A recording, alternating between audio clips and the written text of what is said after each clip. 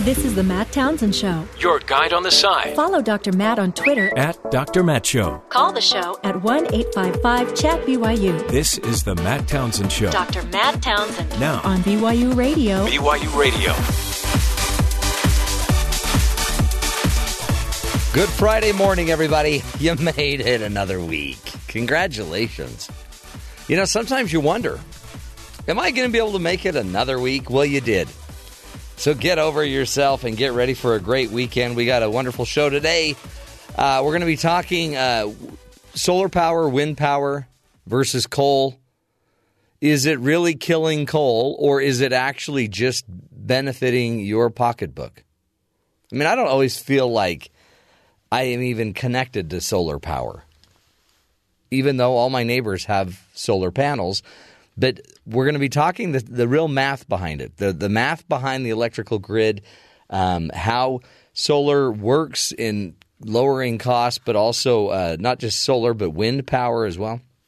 Lots of interesting stuff. And really, maybe stuff you've never really understood about the grid. Like, it's just never going to work. Wind power will never work because there's days where it's not windy. I mean, I already see that. So we'll get to the real science behind the grid, folks. There's some pretty interesting learnings, I think, for all of us there. We'll be talking about that. We've got to get into Donald Trump's victory lap. He feels vindicated.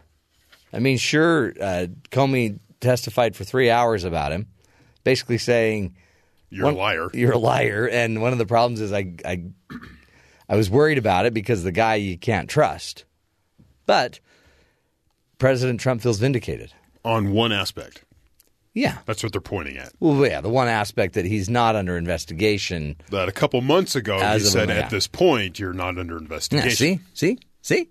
But Plus, then they pointed out that probably because he was so interested in that fact, he might be under investigation now. Well, yeah. And the mere fact that he pushed so hard made him a bigger, a bigger target. Why is he so interested in that? Also, an interesting little thing, still Loretta Lynch came out in the discussion. Yes, she did not have a good day. That didn't look good for her, or even, I guess, President Obama's, what do they call it, Attorney General. Right.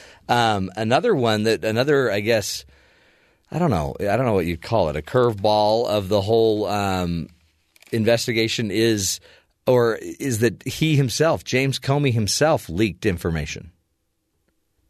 And he leaked his notes. It was unclassified notes. Well, but they were private conversations as well. What Trump's attorney everything saying. else that's been leaked has been like private, classified. These are his personal notes that he wrote, as he said, in an unclassified way. Except of a private conversation with the President of the United States. That's Trump's attorney's argument, is that right. Now all of a sudden. But that doesn't mean it's classified. So.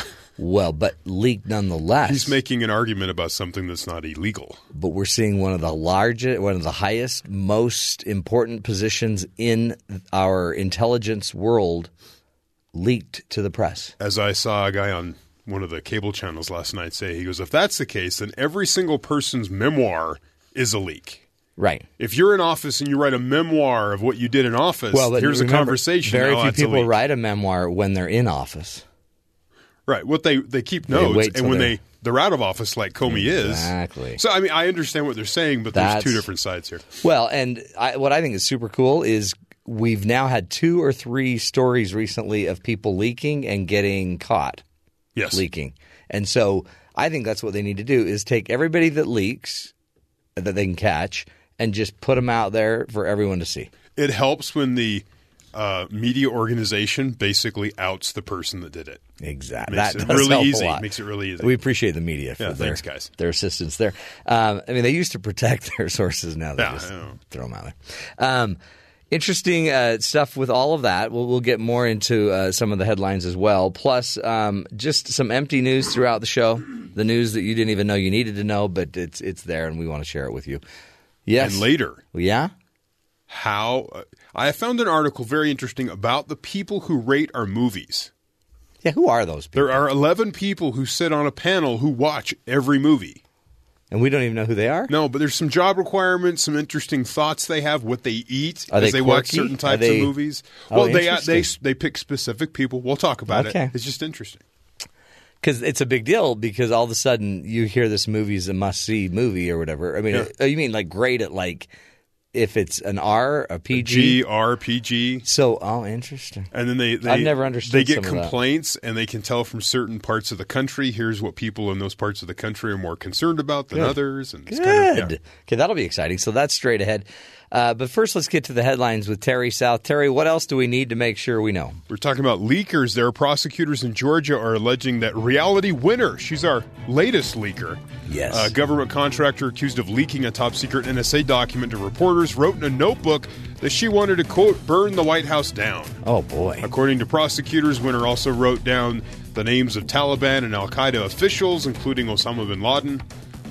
Winner pled not guilty and was denied bail by the judge. Assistant U.S. Attorney Jennifer Solari said Winner was underwhelmed with what WikiLeaks had to offer, adding she couldn't understand why this document, the one that she leaked, had not been presented to the media already. So Wow. she decided to jump out and do that, except she did it in a goofy way, and the media that she was working with. She's a winner. So 2 U.S. citizens are charged with scouting possible targets in New York and elsewhere for terrorist attacks by the Iranian-linked terrorist group Hezbollah, according to court documents made public on Thursday. The two men, one from New York, the other from Dearborn, Michigan, were arrested last week on weapons-related charges and multiple counts of providing material support for terrorist organizations and receiving military training from a terrorist organization, according to the documents, which were unsealed in New York. The FBI said in charging documents that no specific plot was underway, but that the two men had conducted extensive pre-operational surveillance to assess security vulnerabilities at the U.S. and Israeli embassies in Panama, as well as potential military and intelligence targets in New York. Both men are naturalized U.S. citizens, appeared in court in the past week, and could face life in prison if convicted. Wow. So, pretty intense. Catch him before something happens. That's probably the best way. 2 chimpanzees that were caged at a trailer lot and at a primate sanctuary don't have the legal rights of people in New York, an appeals court said on Thursday. Non-Human Rights Project attorney Stephen Wise had argued that the appeals court in March that adult male chimps Tommy and Kiko could be granted a writ of habeas corpus, which for people relates to whether someone is being unlawfully detained or imprisoned and should be taken to see a judge. Chimpanzees, which can walk upright and use sticks and stones as tools to help gather food, are considered to be the closest living relatives to humans. Some have been taught to speak simple human sign language, but the state Supreme Court Appellate Division, in a ruling that affirmed a lower court's decision, said that there were no legal precedent for chimpanzees being considered people, and their cognitive capabilities didn't mean that they could be held accountable for their actions. Okay. This is public notice. Wow. Okay, so we got that settled. They're not people. Let's. Can I just throw a couple more out there? Yeah, go ahead. Dogs are not people. Okay. Nor are your cats. Oh, pet owners may question you. Boa constrictors, not people. Okay, all right. Iguana, not people. Boy, do we have to go through the whole list? We could try if there's a court case that can be made. Wow. And finally, Ross Edgley. He's a fitness guru. Did you know he was a fitness guru, Ross Edgley? No. He's also an endurance athlete who made his name for himself by completing a series of mad endurance challenges. He took part in the world's longest rope climb. He ran 30 marathons in 30 days. He completed a triathlon with a tree trunk strapped to his back. He's now back with an even more ridiculous charity fundraising project.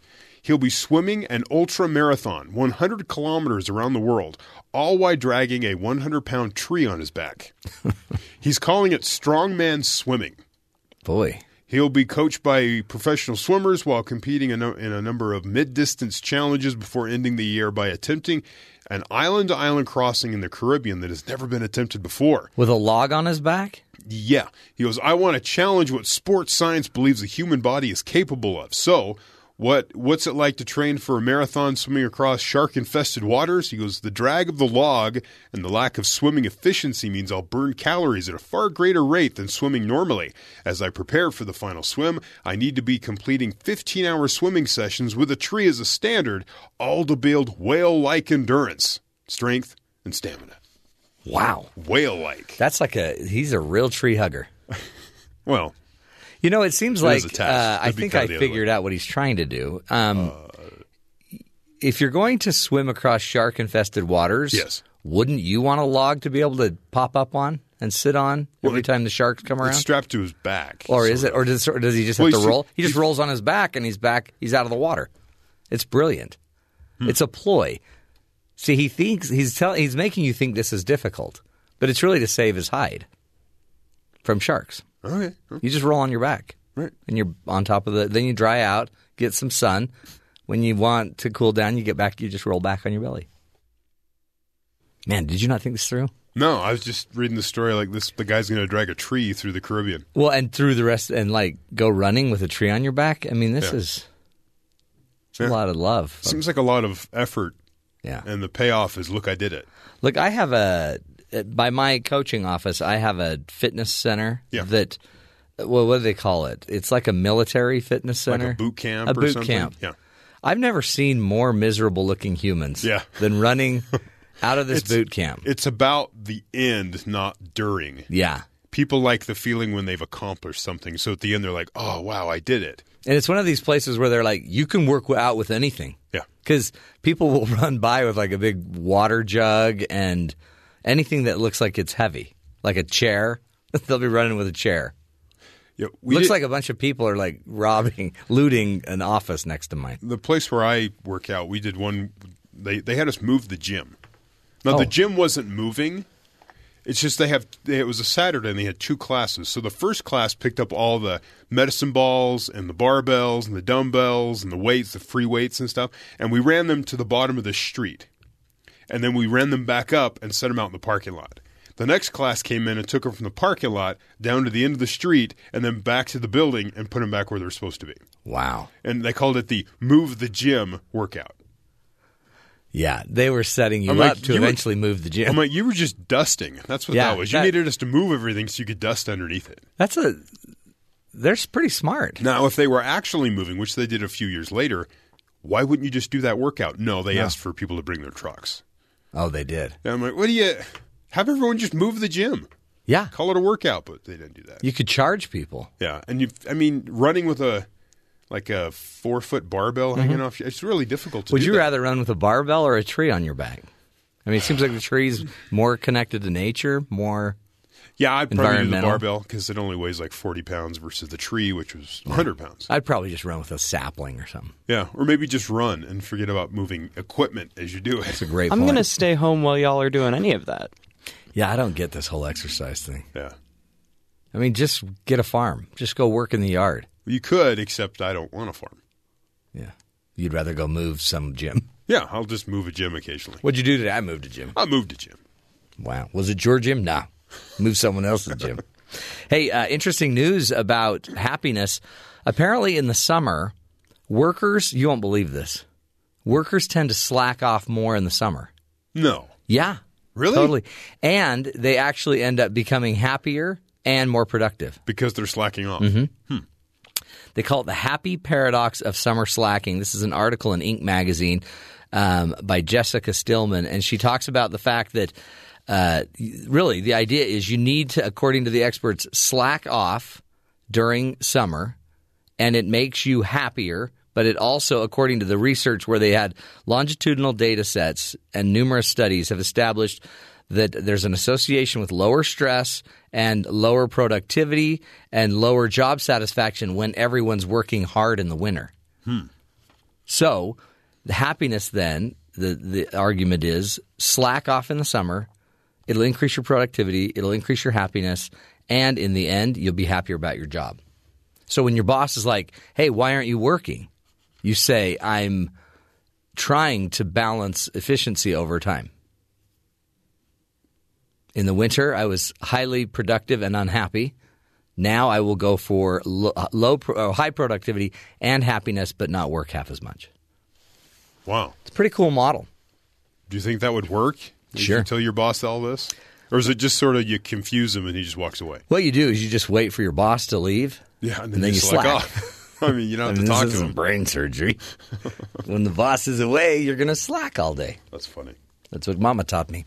When the boss is away. So people are happier when they slack off?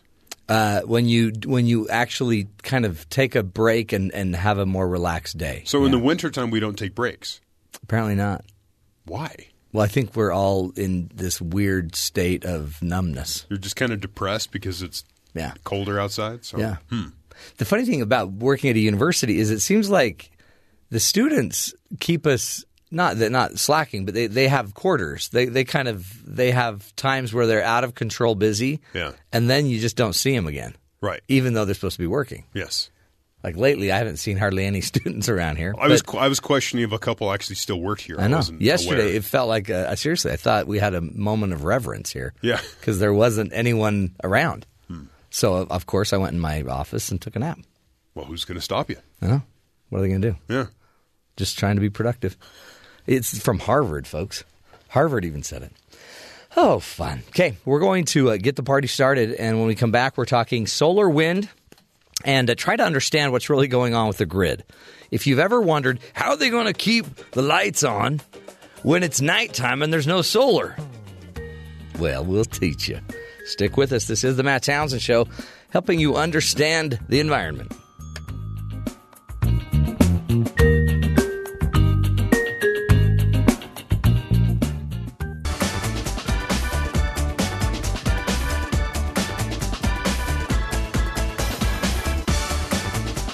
Welcome back, friends. You know, there's been concern about the environment and a lot of talk about the Paris Agreement lately.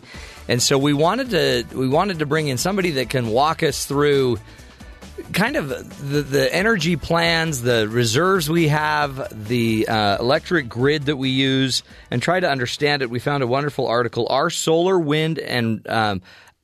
and wind really killing coal, nuclear, and grid reliability?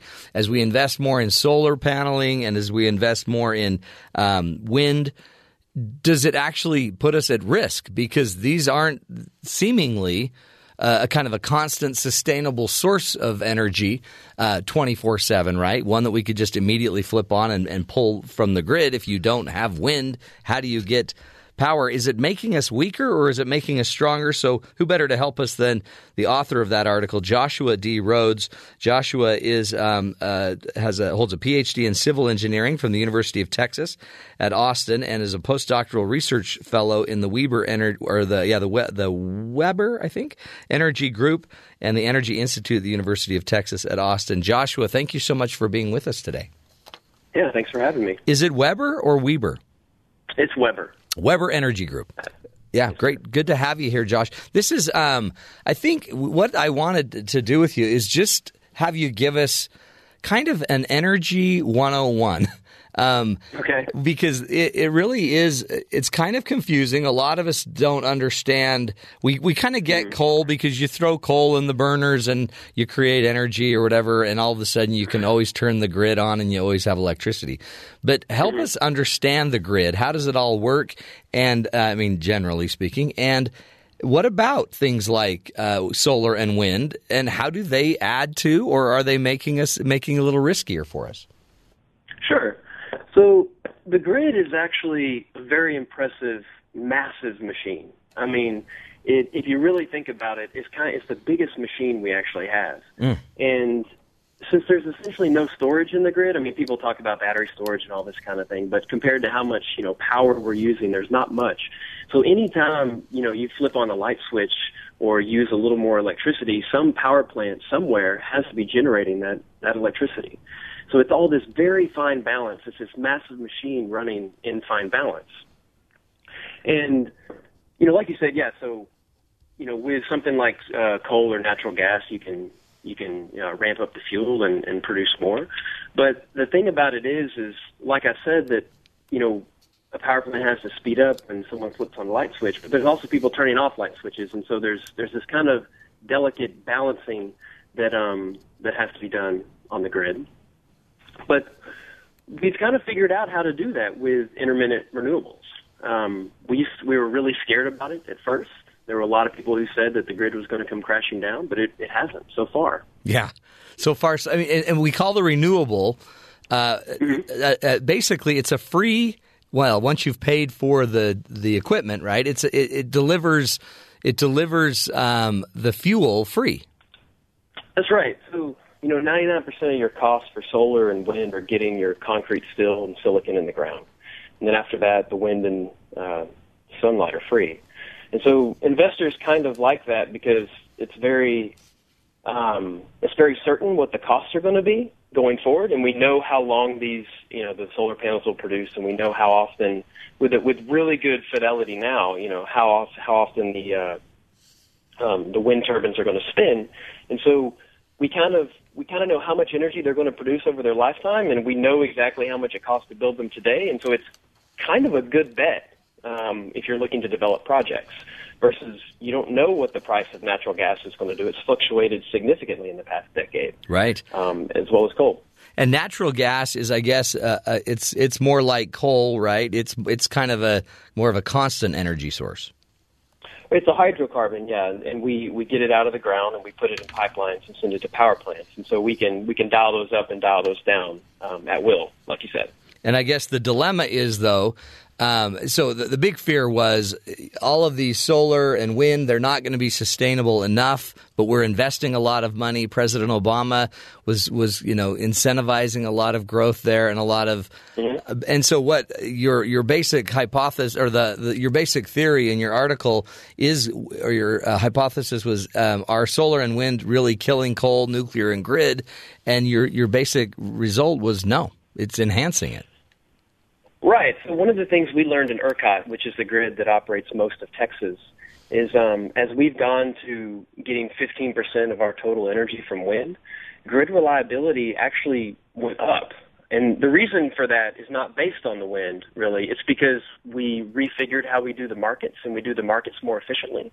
And so reliability has actually has gone up if you measure how many things that we call ancillary services or power plants we kind of have in reserve just in case. We actually have less of those now in some respects, even as wind has gone up. And one of the reasons because of that is, a lot of people were scared that, well, the wind will die off and the sun will die off. But the thing is if you spread solar and wind over enough geographic area, and Texas is a pretty big state. Yeah. If you spread that out over a large area, it's not very likely that the wind is going to die in the whole state all at once. It may die in some places, and it may be ramping up in other places.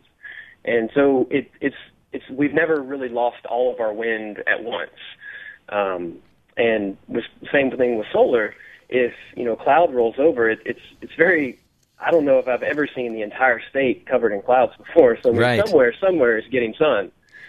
So it doesn't all die at the same time. Well, and I guess the naive of us are like, well, yeah, but Josh, every night, you're not going to get solar. So, but I guess the point of this whole thing, and that's what you're saying, though, is as you've been trying to integrate these other sources of energy into the grid, you actually are becoming more efficient at balancing them because each one of them costs so much. And coal, although it's constant, costs more than solar and wind, right? So you can sell solar and wind energy and use it to bring down the overall cost of all energy by selling that energy in the day and then at night using the coal. Right. Yeah, the coal and natural gas. I mean, one of the things that really, since when power plants, like there's this whole market that most people don't really pay attention to and probably don't really need to, but there's a whole market on the wholesale electricity market where all these power plants are bidding in, I will produce this much energy for this price, and then there's a grid operator that lines them up from lowest cost to highest cost, and the low cost ones are told to turn on first, and the highest ones are likely not to be turned on, and so renewables have a very low marginal cost, and so they're actually driving down the overall wholesale market price for electricity.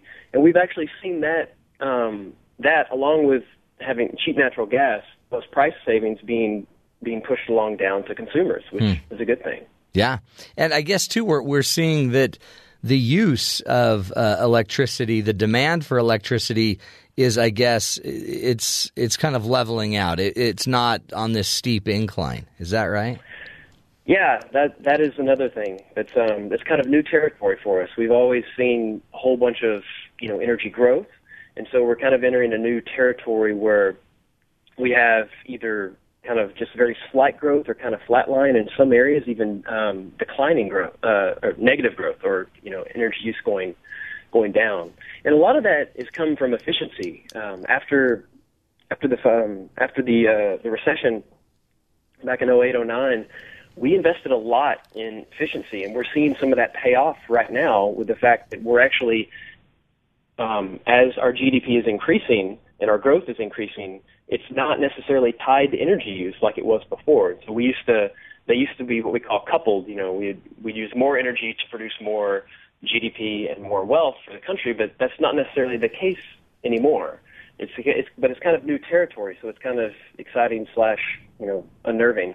Well, yeah, I mean, I guess it would be, and we've had 2 or 3 like coal plant energy providers on the show, and it's really interesting too how they understand coal is on its way out. I mean, they understand its days are numbered, but and so even they are starting to invest in these other forms of energy and some of the renewables.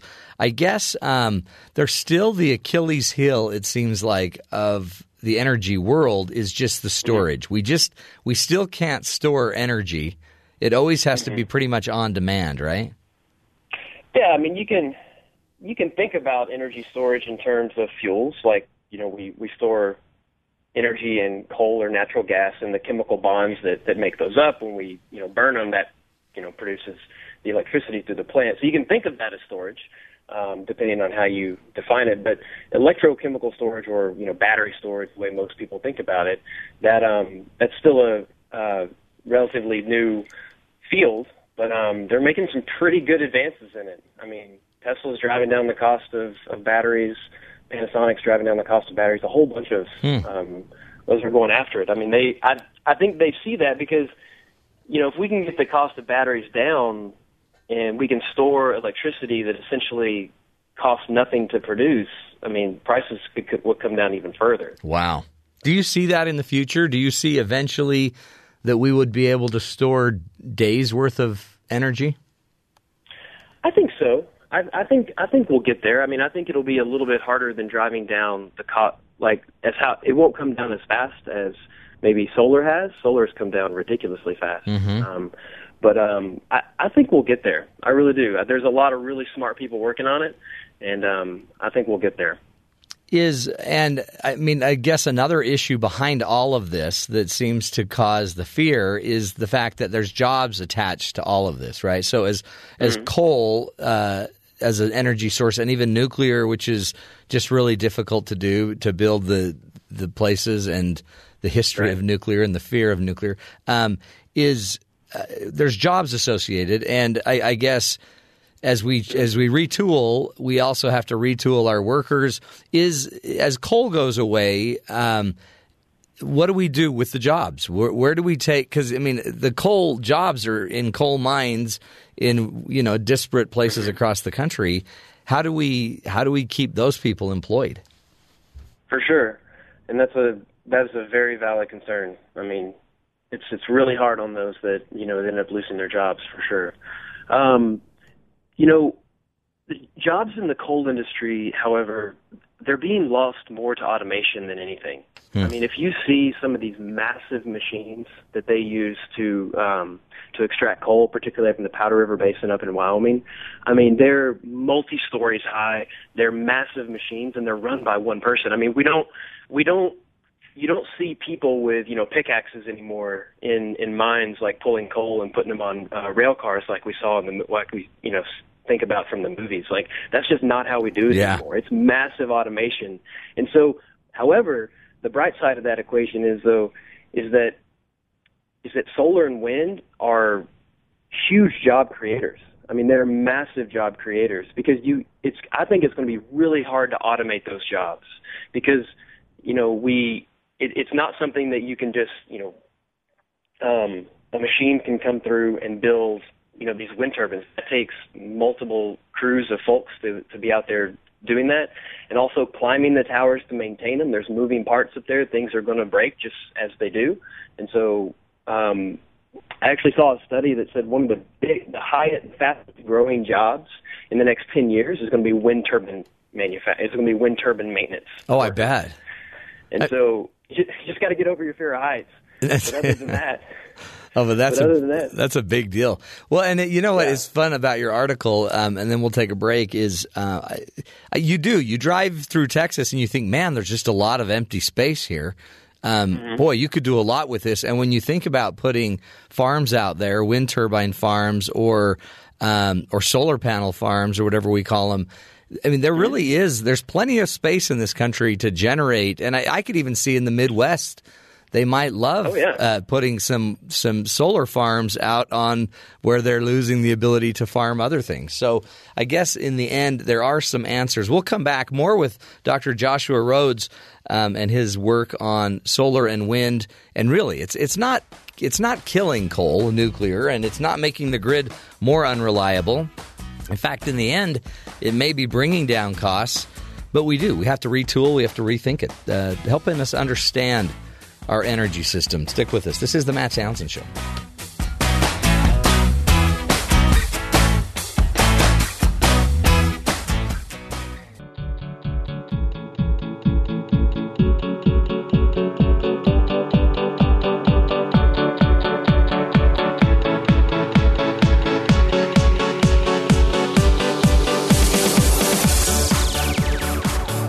Welcome back, friends, to the Matt Townsend Show. Today we're talking solar and wind. Is it really killing coal and nuclear energy? And what about grid reliability? How do you have a constant, sustainable grid when you have certain fuels or certain sources of energy that aren't constant? Do you just flip them on and off? How does all of that work? Well, walking us through some of the ins and outs of our energy world is Joshua D. Rhodes, who holds a Ph.D. in civil engineering from the University of Texas at Austin. He's also doing postdoctoral work in the Weber Energy Group and the Energy Institute at the University of Texas at Austin. Joshua, thank you again for being with us. Thank you for having me. One interesting little thing that I learned from your article is when we think of Rick Perry, who ran for president, past governor of Texas, and then all of a sudden President Trump is putting him in as the energy secretary. I think a lot of people thought that was just a political appointment. Just, what does Rick Perry really know about energy? And come to find out, apparently quite a lot, because Texas is a major leader in energy. They're on the cutting edge of energy use and grid use. And so maybe tell us a little bit about why Texas is ahead and what really makes Rick Perry a little bit better than most people might think of this. Sure. Yeah, I mean, Texas is a big energy state, from oil and gas to wind power. I mean, we kicked off the domestic oil production and led us through World War II with oil production and oil or natural gas fracking, all this stuff. I mean, we are a big energy state. But we've also got some really good wind resources and some really good solar resources. In fact, we have last year we generated 15% of our energy from wind power. Wow. We have 20% of our capacity from wind power. And so when Rick Perry when he was governor, he actually oversaw a massive transmission line investment out to West Texas, because West Texas is actually where we have our best wind and solar resources.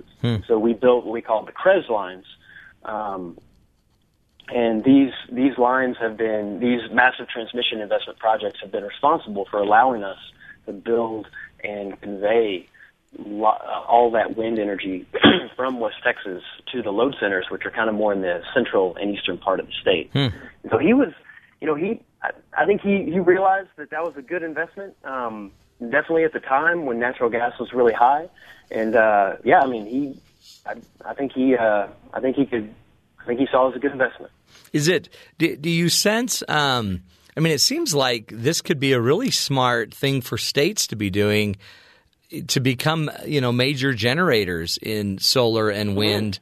Because again, there's certain states that need a ton of energy and don't have the benefits of the West and the Midwest and Texas. Is there a day you think that states will be even bigger brokers of gas and energy, or not gas, but of energy, or are they already doing that? So, energy sometimes crosses state lines already, and so it's not. Texas is a little bit of an anomaly in the fact that our electricity grid is wholly contained within the state, and so it's not subject to interstate commerce. But the rest of the country, and basically, if you send a line straight up through Oklahoma up to through the Dakotas, and you go west, you get what we call the Western Interconnection, or WEC. And then if you go east, you get the Eastern Interconnection. And there's multiple groups within those that kind of balance the grid in those regions. And so power already flows across state lines. Some states are already net producers.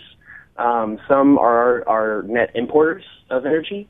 It kind of depends on what your resource availability is already. But building out a stronger transmission network, allowing that power to flow further and allowing more of that power to flow further, kind of like what we talked about and kind of what the CREZ lines have done with in Texas, is allow a whole lot more really cheap electricity to be produced, in areas like the middle of the country where the wind blows really strong, or the Southwest where the sun shines really bright a lot of the year.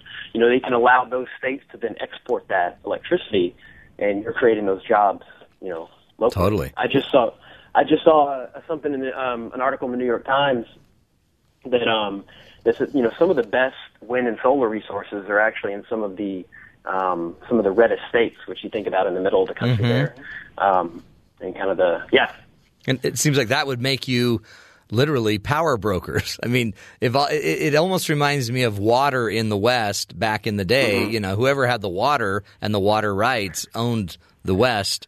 It seems like going forward, some of these states that all they've had maybe historically was agricultural, they might be able to hook into this creation of energy and become power brokers.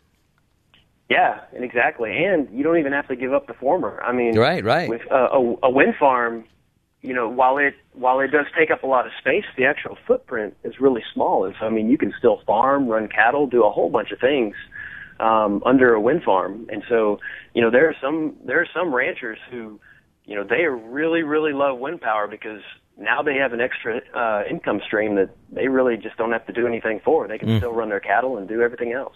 When you look at it, is this a better thing for government to be involved in, or should they just kind of keep more of a regulation role and let private enterprise take over? I mean, we see the development of power plants and all that kind of is in the private sector, and so I mean, I do think that's where it should stay. I think one thing that the government could do, and I recently wrote an op-ed about this, is if the government were to do something like put a price on carbon or something like that I think it would stimulate a lot more of this renewable energy development, particularly in more remote rural areas. Is it? Just maybe give us the quick oversight on why nuclear hasn't taken off more. Is it just we're all afraid of it? It's just such a gnarly engine that it's dangerous, or what is it that? Because it is one that you can just turn on at will and keep it running, and it has a lot of power to impact a lot of lives. Yeah, I mean one of the issues that people kind of float around a whole bunch is that nuclear can't what we call ramp or move up and down to respond to demand. But that's more of a regulatory thing. In France, they were there like 70% nuclear power. They turn the nuclear power up and down all the time to respond to demand. And so it's not that we can't physically do it. It's just that our regulations and the designs that we have won't allow for it. And people are scared of nuclear. It's if God forbid an explosion were to happen in a coal plant or something like that, it may hurt some folks locally, but it's not going to spread very far. But if something happens in a nuclear plant, then there are consequences kind of further away, and so people are afraid of it. One of the things is when we started building nuclear plants, we kind of had the mindset of other types of power plants like coal. And so we had operators there whose job was to, if something went wrong, was to shut it down. We needed a different mindset, and so now the way we build nuclear is the operators are there to keep things going. So if an operator were to if all the folks were to just walk away from a modern nuclear power plant, it would start to shut itself down. The plant is always trying to turn itself off, and the operator is there to just say, no, don't turn off. For the next interesting. however long.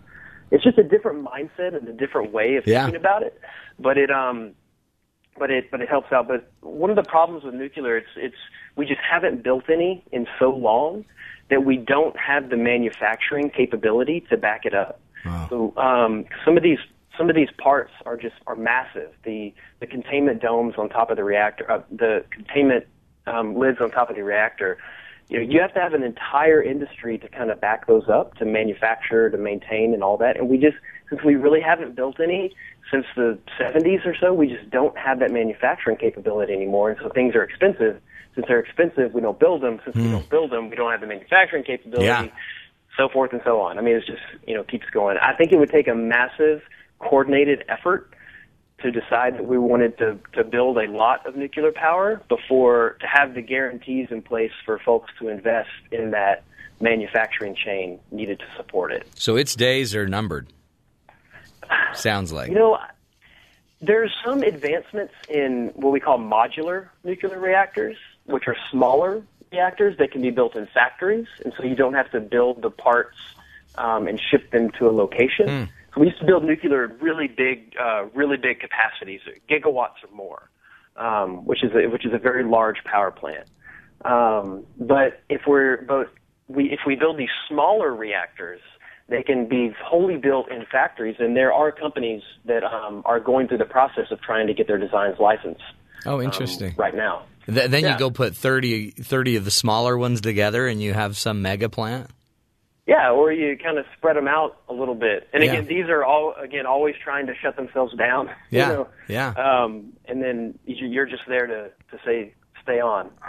So when you think about this as we wrap it up, we hear a lot about the Paris Agreement. We've pulled out of the Paris Agreement, and which is now supposedly telling the world how little we care about the environment. But what do you see going forward? That are we going to be energy independent? Are we going to, do you think, seriously incorporate solar and wind to the point that the costs are going to drop? How do you see the future going?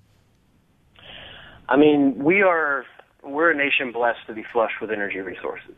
We started exporting oil. We started exporting natural gas, where before we were importing them. Well, we're still importing them, just given the way some of our refineries are made up. But I don't see anything stopping our development of renewable energy resources. I mean, they're like solar and wind. They're just so cheap. The prices have come down so far that when you pencil it out on paper, they tend to make more sense than other technologies. And as cars electrify and things like that adds a bunch of battery storage to the grid. It's mobile battery storage, but it's there. Yeah. And so I think, through our history, we've gone from, wood, whale oil to wood to kerosene to coal to natural gas. We've been decarbonizing and going after more energy dense fuels for as long as the Industrial Revolution has been around. So I mean, this is a trend that has been going around for a long time, and this is kind of the next step in that trend, I believe, to electrify everything and to go after sources that are cleaner. People are kind of demanding it; they're wanting it. Forecasts are always off because they're not taking into account how much firms are saying, businesses are saying we want renewable energy. People are saying we want renewable energy. We want to be cleaner. And so it's not just economics driving this, and I don't see anything stopping it at this point. Yeah, that's great. Great news. Well, Joshua D. Rhodes, we appreciate you and your great work there as a research fellow in the Weber Energy Group and the Energy Institute at the University of Texas of Austin. Keep up the great work, and we will continue learning. It's really good news. I mean, we live in a very rich country, abundant in energy, and now maybe what we do is we just keep dialing it in until we get that cleaner source. Stick with us, folks. This is the Matt Townsend Show, helping you live longer and lead healthier lives. We'll be right back.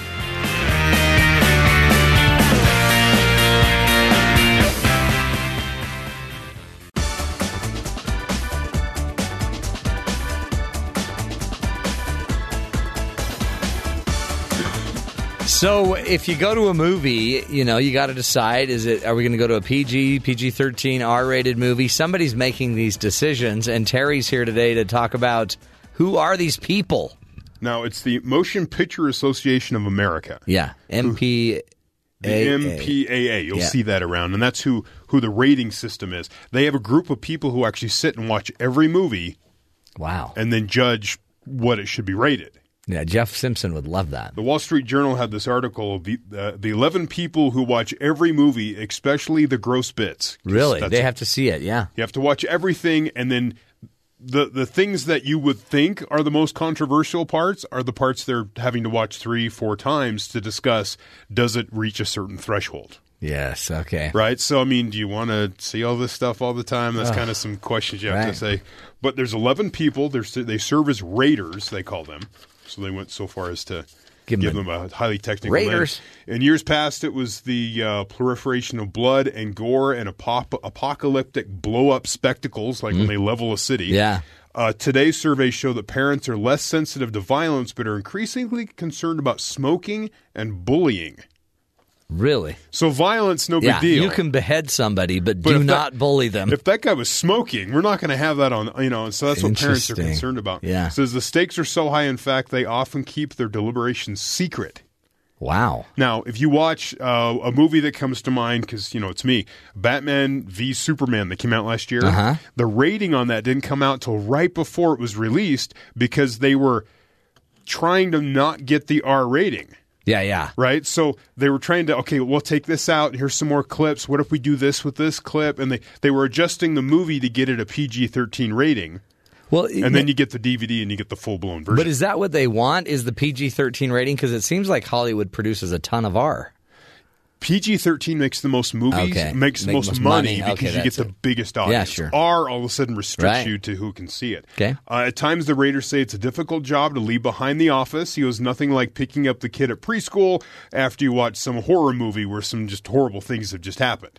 Okay. All right, and you show up and, there's a little kindergartner or something, and you're like, darn it. I just watched this for the last hour. On a typical day, they'll watch 2 to 3 movies. In 2016, the board rated 605 movies. Wow. They say the team tends to eat potato chips during violent movies, this rater added, and chocolate during the romantic movies.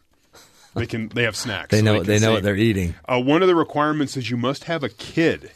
Okay, cool. They make sure they have children between the ages of 5 and 15 when they're hired, and unless they're promoted to a senior status, which means like a supervisory position, they must leave the job when their youngsters hit 21.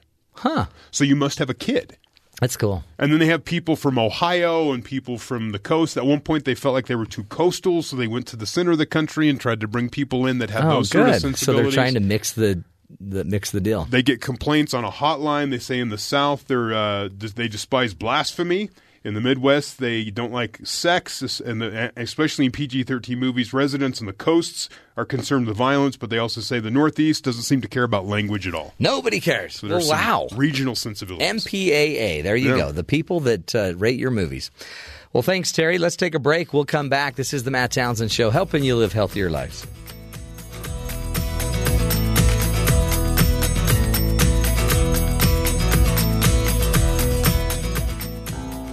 This is the Matt Townsend Show. Your guide on the side. Follow Dr. Matt on Twitter At Dr. Matt Show. Call the show at 1-855-CHAT-BYU. This is the Matt Townsend Show. Dr. Matt Townsend. Now on BYU Radio. BYU Radio. Welcome back, friends. Happy Friday to you. Hope your commute is going well. Hope your Friday is going well. It's good. You made it. And we got a great show for you. We will be talking about what to do when guilt keeps stopping you from, saying no. Have you ever just felt like so much guilt that, fine, I'll just do it? Or have you ever met somebody that tends to guilt you? Just give me a ride to the airport. What, you're too good to give me a ride to the airport? You don't care about your friends? You'd rather that I take an Uber and possibly die? You'll be fine. When guilt keeps you from setting boundaries and saying no, it starts to make it so you can't even live your own life. You have to do what everyone else wants you to do. And we're going to talk about how to kind of how to set boundaries, how to take your life back by understanding how guilt works on you and how others might use guilt to work on you. Interesting topic there. Plus, we're going to get into some empty news. There's really a lot to cover today, especially because it's Friday, so we tend to have a lot of news stories that we don't know what to do with. You know, they're really good. They're important, and they might even be something that could either make you laugh or could change your life forever. And yet we haven't even talked about it yet. So we'll talk about it. A man, for example, receives a ticket after hitting 88 miles an hour in his DeLorean. I mean, that's a big deal. Right.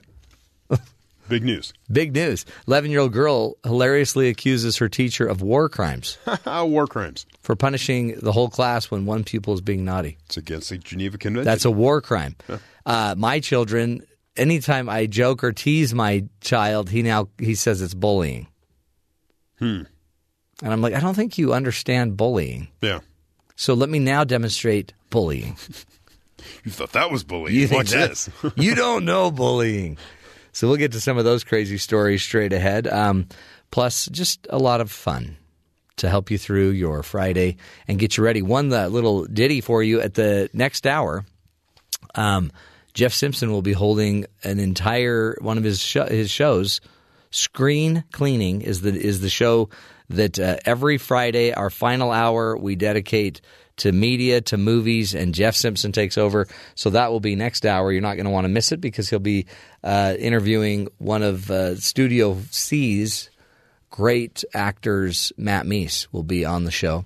And so if you've ever watched BYU Studio C or seen any viral work from BYU, I bet you bucks Matt Meese had something to do with it. So we'll get to all that straight ahead. But first to Terry South with the headlines. Terry, what do we need to be paying attention to? There are more U.S. retailers at risk of declaring bankruptcy now than at the height of the Great Recession. Ratings agency Moody's Investor Service sounded the alarm about the troubled financials in a report released this week. Among the 22 companies Moody's cites, Neiman Marcus Group, Sears Holdings, and others that are facing increased difficulties weathering the shift to online shopping, according to the report. The previous high mark was 19, came in 2009. Even still, Moody's says the companies on the distress list only represent 16% of all retailers analyzed by Moody's, though the roster could grow in the next 18 months. The majority of retailers remain fundamentally healthy, but you'll start noticing in the news more and more retailers closing. That's scary. Just shutting down. Amazon, man. I saw this morning Macy's is turning more to an online approach to retail than even having brick and mortar stores anymore. Wow. So that may be the case as they're fighting off Amazon. The Food and Drug Administration on Thursday asked a drug company to remove its opioid pain medication from the market. The first time the agency has made such a request because of the public health consequences of abuse. The agency concluded after an extensive review that Endo Pharmaceuticals' Opana ER that the benefits of the drug may no longer outweigh its risks. The company reformulated the drug in 2012 to make it more difficult to snort. Wow. But the FDA said that move actually led to more injections and a major HIV outbreak. So now just stop selling it altogether, please. Yeah. Done. Yeah. Man. Like, you have to retool your drug so it's not easy to snort. That's where we're at with pharmaceuticals at the moment. It's so scary. Yeah. Former Minnesota governor and professional wrestler Jesse Ventura. Do you remember him? Yeah. Jesse Ventura? The Body. Said he hasn't been able to find work since his highly publicized defamation lawsuit against the estate of American Sniper author Chris Kyle, so he will work for Russian TV with a new commentary show. Ventura told the Associated Press Thursday that he has personal assurances from Russian President Vladimir Putin that the world, according to Jesse, won't be censored by the government-funded RT network. Ventura, 65, lost his health insurance with the Screen Actors Guild union last year because he wasn't doing enough work in the industry. RT has provided health insurance that he lost with the Actors Guild.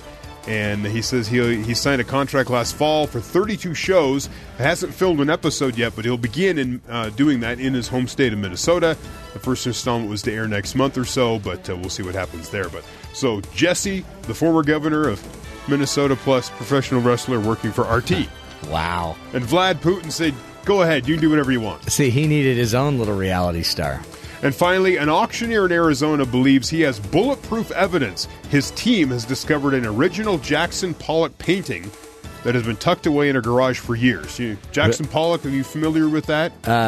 Not too familiar. Apparently, some people are. $10 to $15 million is what this painting is expected to fetch at auction. Josh Levine, the owner and founder of the auction group, said that his company stumbled upon the possible valuable painting along with several other paintings from many notable artists when they were called out to perform an appraisal for an estate sale. One of our appraisals went out to the house and the lad was telling him, we found an LA Lakers poster that Kobe Bryant has signed. That was like the valuable thing, Huge. And they started looking around the room and they started seeing all these paintings and they flipped them around and they're like, wait a second. Hold on. One of them was from another painter named Kenneth Nolan. And they believe that one's worth $100,000. Wow. But then they found these other ones that they believe are Jackson Pollock paintings, which are worth $10 to $15 million. So, yeah. So much for Kobe Bryant's signature, right? Right. Well, we did that. We did a story about a week ago about a piece of art that wasn't a piece of art. Somebody left something in the art museum. Do you remember? Oh, it was the pineapple. Yeah, they left a pineapple in the art museum, and everybody thought it was a piece of art. They're like, wow, look at that. It's abstract. It's really a commentary on the depressed level of existence, right. Whatever term you want to put to it. But it's just a pineapple in a glass box. But it's so much more than that. So, do you remember we had a guest talk about the fact that I can't remember. I actually don't remember because we read so much. I don't remember if we had the guest or if we're going to have the guest. But if you want to know if something's going to work for you, the best way to know is not trust what you think, but go read the reviews of what people who have purchased the product say about the product. So if you want to know if you're going to like something, don't just take your gut on it. Go read all the reviews of a bunch of people. And so kind of getting into the fact that so many stores are now closing, and a lot of that's because Amazon is online. Apparently there is this new fun activity, which is going on Amazon, writing a review that is really funny. Yeah. Of a product. Trying to make it creative. So they put out a kind of a best of some of the funniest reviews. One guy bought a great big, huge, I think, Panasonic television. And here's the review. This is one of the winners of one of the great of the contest of the best. He said, I had to leave my wife and my kids and sell my soul. This is an actual review for a qualified customer that bought the television. I had to leave my wife and my kids and sell my soul to the gods of Zulu in order to afford this TV. For years, I prayed that one day I could sell my soul in order to purchase this beautiful machine. I cannot imagine my life without it. I can stare into its pixels like the eyes of a water goddess for days, weeks, months of my life. I would do anything for another one. 2 music computing televisions. Tears are streaming down my face just thinking about it. If you think of anyone that is rich and has you get a good cut of money on their will, find a way to get that money. Music computing is more important than any other lives on this earth. I mean, that's kind of scary. Yeah. But that's a really good product. It's as if he sold his soul to the gods. Well, you've seen those prices. Oh, yeah. Yeah. Really good prices. You can get a TV, just any old TV, or you can get something really nice, but the really nice one, you're going to have to sell an arm or a leg, possibly literally. This guy bought, a hair product that gets rid of hair on your back. So he wrote, my back once looked like I had glue on my back and then rolled around on a Turkish barber floor. No longer. After bribing the missus with a takeaway bottle of wine, she's she has now, and she applied it to my back, and now it's silk, like a silkworm's home. Boyfriend pillow. Have you heard of this one? Yes. It's a pillow that has like a fake arm. Yeah. And it has a shirt on it, and it looks like, so then you can cuddle up into your boyfriend's arm. It's one of these body pillows. Yeah. And The review says, let me start off by saying that I bought this as an anniversary present for my now ex-girlfriend. The pillow is great, so good in fact that my girlfriend left me to start a life with it. She named it Steve. Her Steve now has 3 children body pillows together and an adorable dog body pillow. That seems odd. The pillow only may look like half man, but it's twice the man I'll ever be.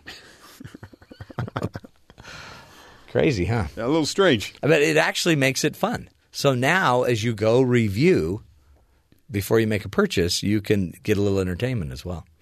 Or if you're just looking for actual information, skip all the 5-star reviews.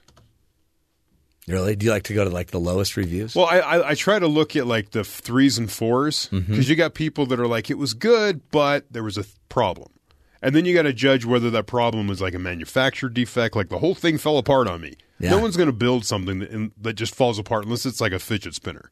No, a fidget spinner. They're built to fall apart. Absolutely. But like I look a lot at headphones, Bluetooth headphones. I love the idea of them. My wife, it frustrates her because I have so many of them, but you're addicted. Well, I need one that fits my ear correctly and then does the...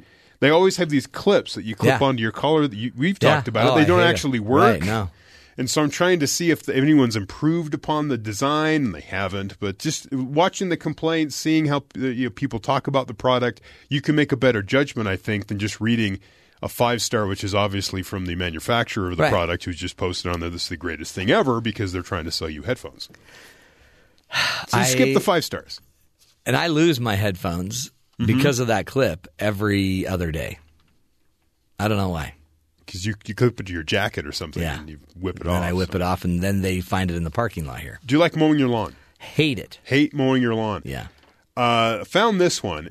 There was a comic that someone made called "Hate Mowing Your Lawn, Good, Don't Do It." In it talked about how mowing your lawn was popularized in the U.S. only after World War II. Its rapid expansion driven by lawn care companies and reliant on invasive species of grass that suck up nearly 20 trillion gallons of water a year. 50 to 75% of home water use each summer is watering your lawn. Wow. So if you don't mow your lawn, it won't need as much water. That's the idea.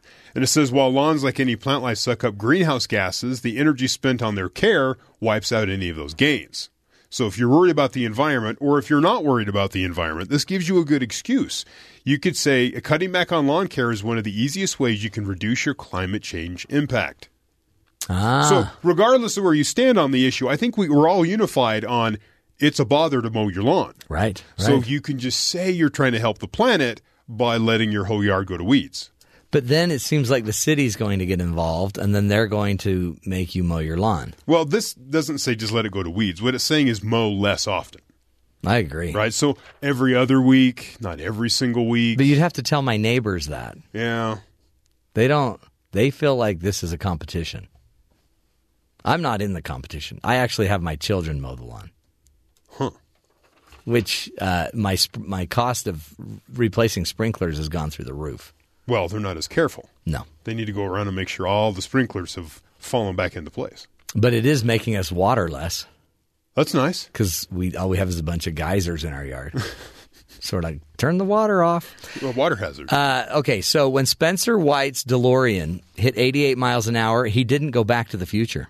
So if you buy a DeLorean, you know you're thinking Back to the Future. You gotta. There's no other reason to buy one. And in the movie, when Dr. Emmett Brown's DeLorean time machine would hit 88 miles an hour in the 1985 movie Back to the Future, the flux capacitor would be activated. Mm-hmm.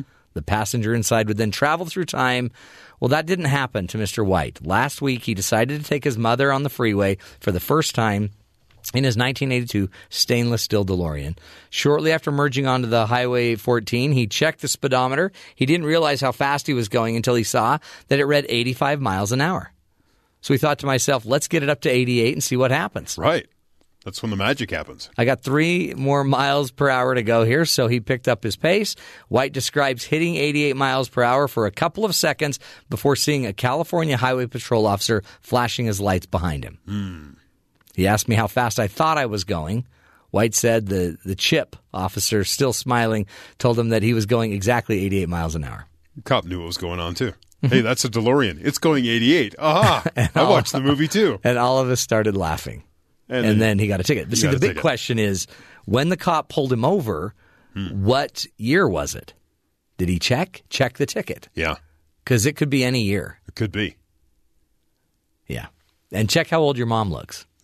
Well, no, she would have been with you. I know, but so she won't age, will No, she? she just moves at the current status around in time. Oh, see, I would have taken my mom back a few years so she'd feel younger, more vibrant. There you go. But not back too far. Yeah, but you don't want to take her back if she's going to stay older. That would ruin her day. Don't meet yourself. Yeah, that's rude. And time will then fold in on itself. It's don't date your mother. Well, don't do that. That's weird. That's really weird, and especially weird family stories later in life. Yeah. Do you remember when you dated mom? Yeah. It's weird. Awkward. Okay, let's take a break. When we come back, we're going to be talking about guilt, and when guilt keeps you from saying no, from setting boundaries, from moving forward, from being healthy. Stick with us. Taking on guilt up next.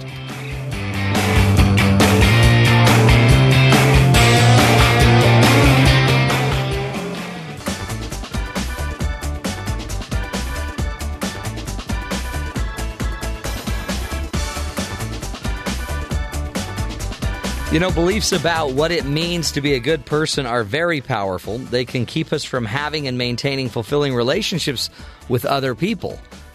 What you think about your, being good. Are you a good person for doing this? A bad person for doing this? It generates and drives a lot of guilt in our minds and in our lives.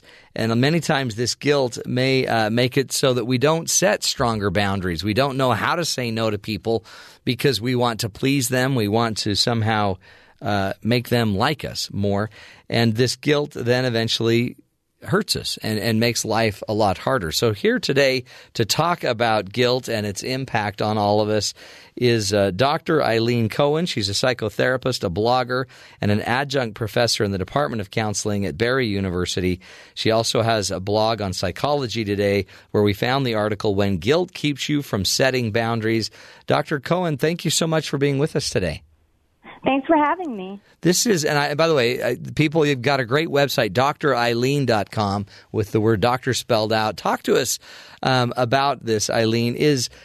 Just first, I guess, explain to us what guilt is. Because, I think we know what it is, but it's got deep roots, and it hits us in a lot of different ways.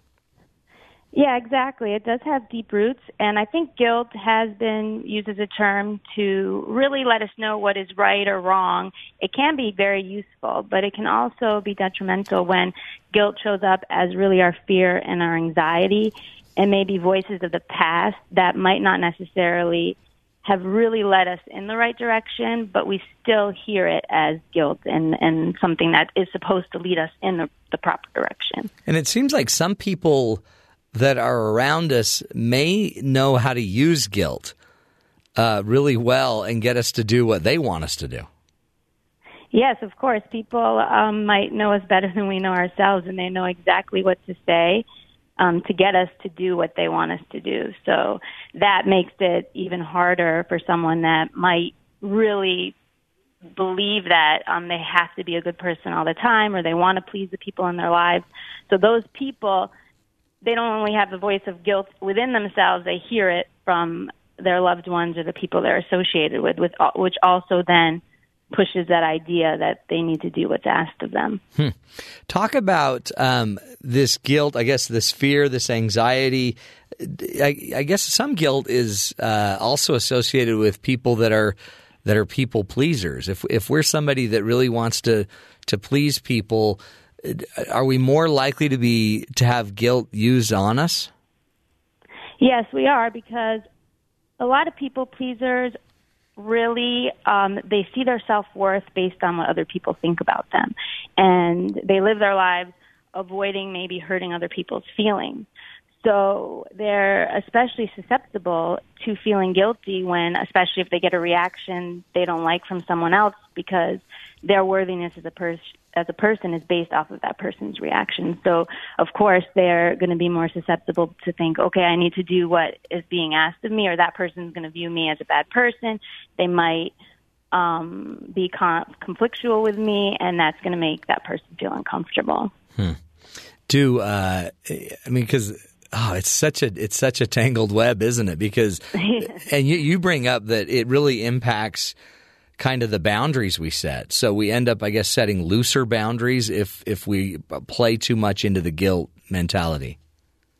Exactly. So we end up negotiating things that are really non-negotiable for ourselves, but we don't even realize that we're doing it because we don't have that sense of self. Our sense of self isn't based on our own worth of our own goals and our own values. It's based on other people's goals and values.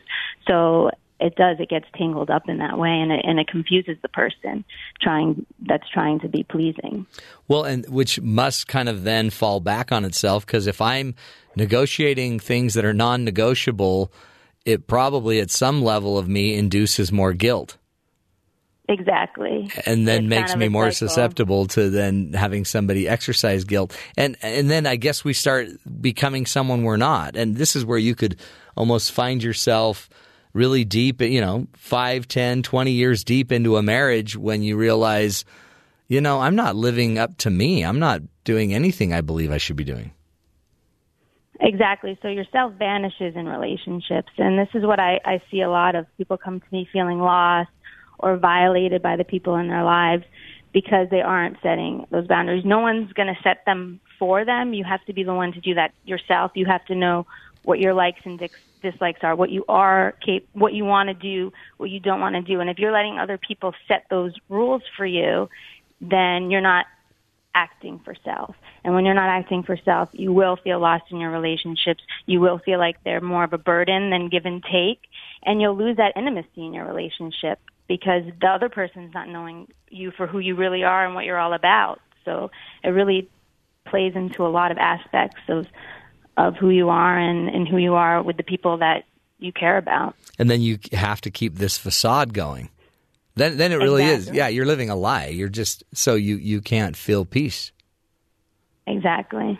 You think that those pleasing behaviors you do it to harmonize and keep the peace. Yeah. And it might, in little scenarios, you might avoid some conflict, but in the long run, you're really creating conflict with yourself, and you are creating, dissatisfaction for your relationships in the future. So it's not really solving the long-term issues. It's just reducing your anxiety in that moment for if the conflict's going to occur. And then I have a lot of couples or people that, maybe 20 years into their marriage, then they decide they're not going to do this anymore. So now they're going to actually start to set boundaries and be firm. And boy, does that create a whole other host of problems, because now the partner's like, what? You haven't been like this forever. Who is this person? Exactly. So then you get pushed back. So if you say maybe you come up in a family that you've learned how to set the proper boundaries and you've always been able to just have those types of relationships, then it's an easier transition. But if you're someone that's really never set boundaries and it's always been difficult for you and you're always giving in and one day you just had enough, then the people in your lives are going to be a bit confused and that you're going to get pushback from them. And it's not because they're mean or they're bad people. It's because they're saying, hey, you've always been this way. You've always been in this role, and now you want to change, so that means I have to change. And so it can be uncomfortable for people. So and then the people pleaser, someone trying to build more of a self is like, okay, maybe I'm really doing the wrong thing because I'm upsetting everybody around me.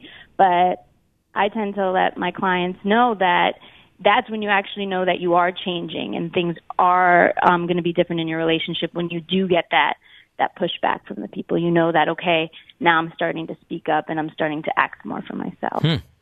How do you determine, this is probably so critical, I think, to all of us, at what point are we being selfless and, in a way, truly trying to live without all the guilt and really living up to who I am and versus just being selfish when, I'm just now making everything about me again. Exactly. So people do come and they have a very hard time with that. So I like to differentiate between that and that, making yourself priority, that idea that it is selfish. We have to change that idea and change that mindset. Because when you make yourself a priority, you're really putting your own goals, your own values out there, and that's actually better for your relationships. So it's not selfish. The selfish thing to do is to be selfless, because in a lot of those situations, you're doing things for people and you're stepping in when those people could be doing those things for themselves. And when you do that, you're hindering their progress and their growth. They tend to always be coming to you for everything that they need because they're not going to end up feeling capable that they can solve their own issues and take responsibility for their lives. So it's not actually the right thing to do. So I think the selfish thing is when, you're only caring about yourself and your immediate wants and you're not taking people into account. But when you do prioritize yourself, you're taking yourself into account, you're taking your relationships into account, and you're taking the other person into account. And you will have better, more fulfilling relationships. So I don't think it's the selfish thing to do. Does being selfless eliminate your guilt? So is guilt based on kind of your sense of what's right or wrong, or is it based on your mind's version of,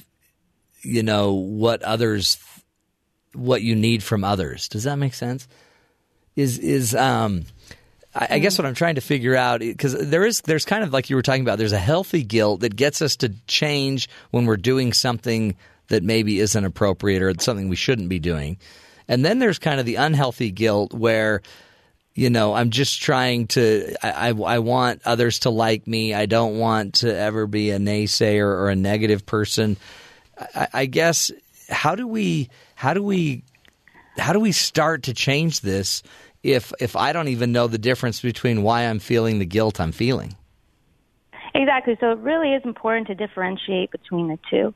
So the guilt that gets in the way of, setting proper boundaries or really doing the right thing really stems from our families of origin and how we were portrayed. If we grew up in families and we were put in the role of always being the helper and the pleaser, maybe we had more dominant or abusive or even just anxious parental figures, you've learned in order to keep the peace in your relationships, you need to have yourself vanish.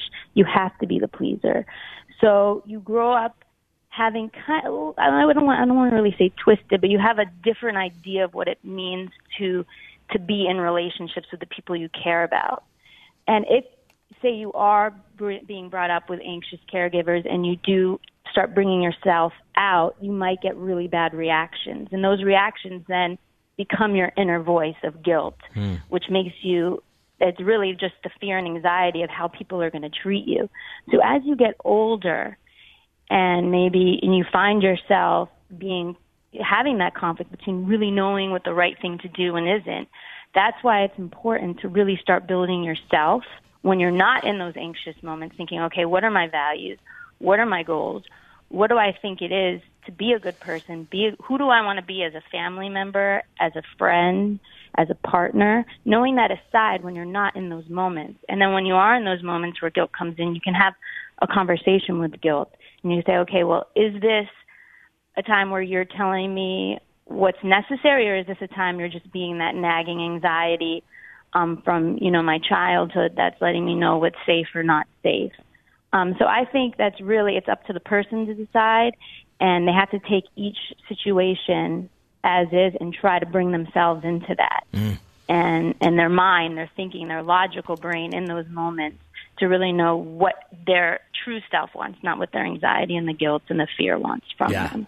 And discerning the difference. That's powerful.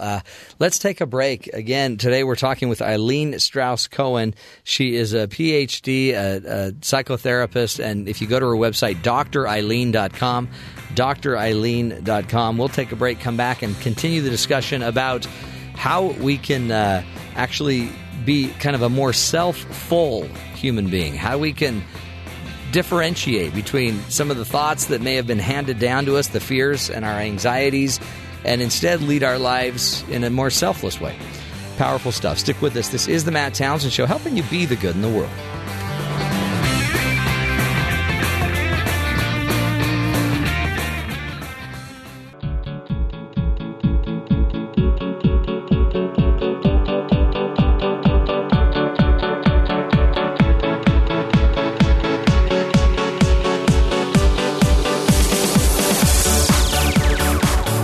Welcome back. Today we are speaking with Dr. Ilene Strauss Cohen, and she's a psychotherapist, also a blogger, an adjunct professor in the Department of Counseling at Barry University, and has written an article, When Guilt Keeps You from Setting Your Boundaries. She's talking about how we can really kind of sort through our history, our mind's work that we've grown up in, the way we tend to think through our fear, our anxieties. And is it true? I guess, Ilene,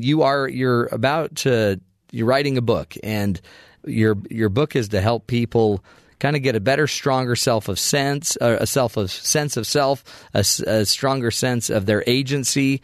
Talk about your book that's coming out. Yeah, so it ties into everything we've been talking about here, and the purpose is really to help people build a strong sense of self. It will help people that are feeling lost and maybe have a hard time saying no and have an urge to do everything that's asked of them. So in the book, I speak a lot about first having individuals change their mindset, bringing a different awareness of the idea of what it means to be a good person, family member, and friend. And I really gear it towards people that identify as people pleasers or overfunctioners, perfectionists. They might think they're always too nice. They also call themselves pushovers. So I think my book gives people permission to really start focusing on themselves, and actually gives them hands-on, step-by-step process of how to change their unhelpful perceptions and their behaviors, and also their relationships. Yeah, because if you're saying yes to everything, there's a problem there, right? Because it means you're saying no to some things, and some things may be more important. Exactly. You're not prioritizing what you need to do. So you might feel overwhelmed in other people's stuff, and you're not dealing with yours. So what I see a lot from people is that we get a certain amount of energy, and if we're putting all our energy into everybody else and what they need, we don't have enough left for us. So, and I think a lot of people struggle with that because they're like, well, I'm doing the right thing. I'm doing whatever's asked of me. But I still don't feel good. So there's a disconnect there. That's why with clients, we talk about, we challenge those ideas, and we really evaluate what they think is going to be the right thing to do from here on out. And so how, as we think about evaluating that, as we think about kind of breaking it down, I guess the first key is to recognize you are a pleaser. You're somebody that is willing to say yes to everything. Exactly, and it's an uncomfortable way to live. It doesn't give you that feeling of freedom. You feel trapped. You don't think that you have the choice to say no. It's like it's an instant urge that it's a knee-jerk reaction. And if we could take in that moment that we get that automatic knee-jerk reaction, if you could bring your thinking into that moment and evaluate, okay, well, what would be the best thing for me to do in this situation? Who do I really want to be? What do I really want to say? Then real change can take place. If you're just always going by your natural urges and your instincts, you're going to end up living a life that isn't yours. You're going to have relationships that aren't fulfilling. And it's really uncomfortable to be in that situation.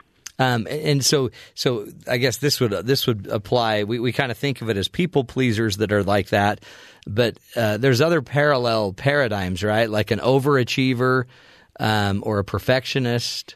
Are they similar mindsets? Yeah, it's a very similar mindset. I think it's just different ways of saying it or how people identify themselves. Some people might come in and just say, I don't like confrontation. I don't know how to tell people that I have too much on my plate right now. They don't necessarily have a word for it yet. And I don't like to give people words to identify what they're feeling. So I might ask my client to say, okay, well, what would you call that? What's that mean to you? I mean, these are just some words that have come to me. Another one's like approval seeker. I'm always seeking approval. Like nothing's ever good enough for me just to say I'm doing a good job. I need everybody in my life to tell me what a wonderful job I'm doing. So these are behaviors that they start noticing that are hindering their lives, making them feel like prisoners. And I have a client I'm working with who is so frustrated with her in-laws, and there's a big event coming up, and the in-laws want everyone to go, but the in-laws have offended her. And so we've been working with the couple to go talk to the in-laws about how they were offended. And what's interesting is then she's like, oh, well, I don't want to cause a problem. And I'm like, well, if you don't go and your husband doesn't go to this family event, isn't that going to cause a problem? But it's almost like they have this dueling commitment going on where they kind of like to complain about the pain, but they also don't want to face the conflict. Exactly. So they think that by avoiding, they're actually doing the right thing, but they're not, because they end up becoming resentful, complaining, right. And the other people might not even know. They don't have any idea of how you're feeling because you never let them know. And we have this idea that it has to be conflictual or like a big issue, but if you approach people in a clear way, letting them know what it is you're thinking, not placing the blame on them, but saying, okay, this is, where I'm coming from. Usually you get a better response than what you imagine in your head. You might very well get a reaction, like initially, but most of the time it's not as bad as you think it is. So I think a lot of what happens is like your clients, it's an avoidance behavior. They're avoiding that initial anxiety within them, which is actually going to end up creating more down the line in their relationships with their family. Right. And I guess part of this is you at some point have to be willing to do something different, to try something different instead of just using the same old story, the same old excuse. Exactly. So we're always expecting everyone else to change. They need to approach me differently. They just need to be less demanding. But no one's going to do that for you. Unless you communicate out loud and tell people like how you're feeling inside, no one's going to be willing to take that job on for you, and they don't know. So you have to take responsibility for your own self because no one else is going to, basically. And in the end, this is good for everyone else as well, right? And maybe explain why. Why is it good that we set the boundary and take a stand, and how does that benefit my family members and the people around me? So you're creating more intimate relationships. People are going to know who you are, your authentic self. They're going to see you and what you're all about. People that come in that say they're selfless are like, people are always telling me I'm so secretive, or they don't know me, or they don't feel close to me, and they don't feel close to people. Because people sense that. They know you're hiding. You're not showing all of yourself. So that doesn't allow for that intimacy. Another thing is, like I said before, is that you're taking on things that other people could be doing for themselves. And then they become more anxious because they're learning to only be able to rely on you when something happens. So if you're not available in that moment, they're like, what do I do? So they're not able to be confident in themselves and how they can resolve things. And then you become overwhelmed because they're always coming to you and for stuff, and then you don't have time to deal with your own things. So that's when it starts hindering your relationships because, one, you're not feeling intimate or close, and you're also feeling resentful. And two is that you're hindering other people's progress and growth.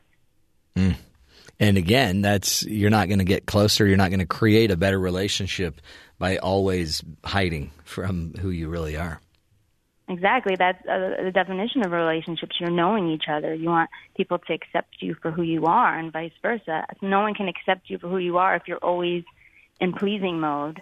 You're being what you think everybody else wants you to be. Yeah. Not really who you are. And you might not know who that person is if you've been doing that your whole life. That's why it's important to start becoming more self-aware in each situation that's brought to you, and start thinking and looking at yourself and your internal functioning and taking out all that awareness. Usually people that are people-pleasing, their awareness is on the outside world. They're not very aware of what's going on with them. So one of my first things is I have people do is start concentrating on themselves and paying more attention, becoming an observer of their own lives, and then come back to me and let me know what they see, because that's something new for them. They're not used to being aware of their own internal functioning. That's great, and that's great advice. Know yourself, right? Know yourself first before you try to go know everybody else around you. Well, Ilene, we appreciate you. Keep up the great work. Again, Ilene Strauss Cohen is her name. Dr. Ilene is her website. Go check that out as well, and begin the journey of kind of taking yourself back and understanding who you are, becoming more self-aware. You can't be more outside of yourself until you've obtained that private victory. The private victory over yourself, understanding yourself, must precede your public victories, as Stephen Covey taught. We'll take a break, my friends. Come back, continue the journey. This is the Matt Townsend Show, helping you be the good in the world.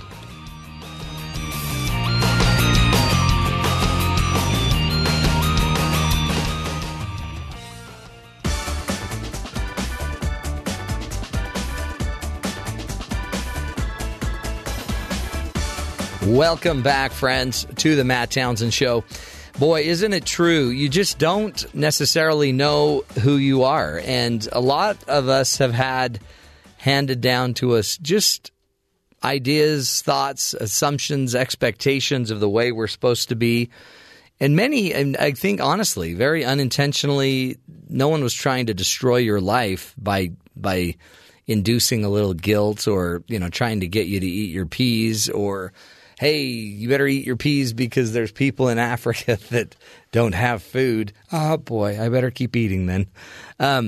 You can see how we all influence each other on this great big ball of mud, and we don't always do it in the healthiest way possible. We don't always do it in the most selfless way either. So if each of us could take a little bit more ownership of our lives and understand who we are and become more self-aware as to why we're doing what we're doing, instead of just continually living the pattern, boy, it would be better, I think, for all of us.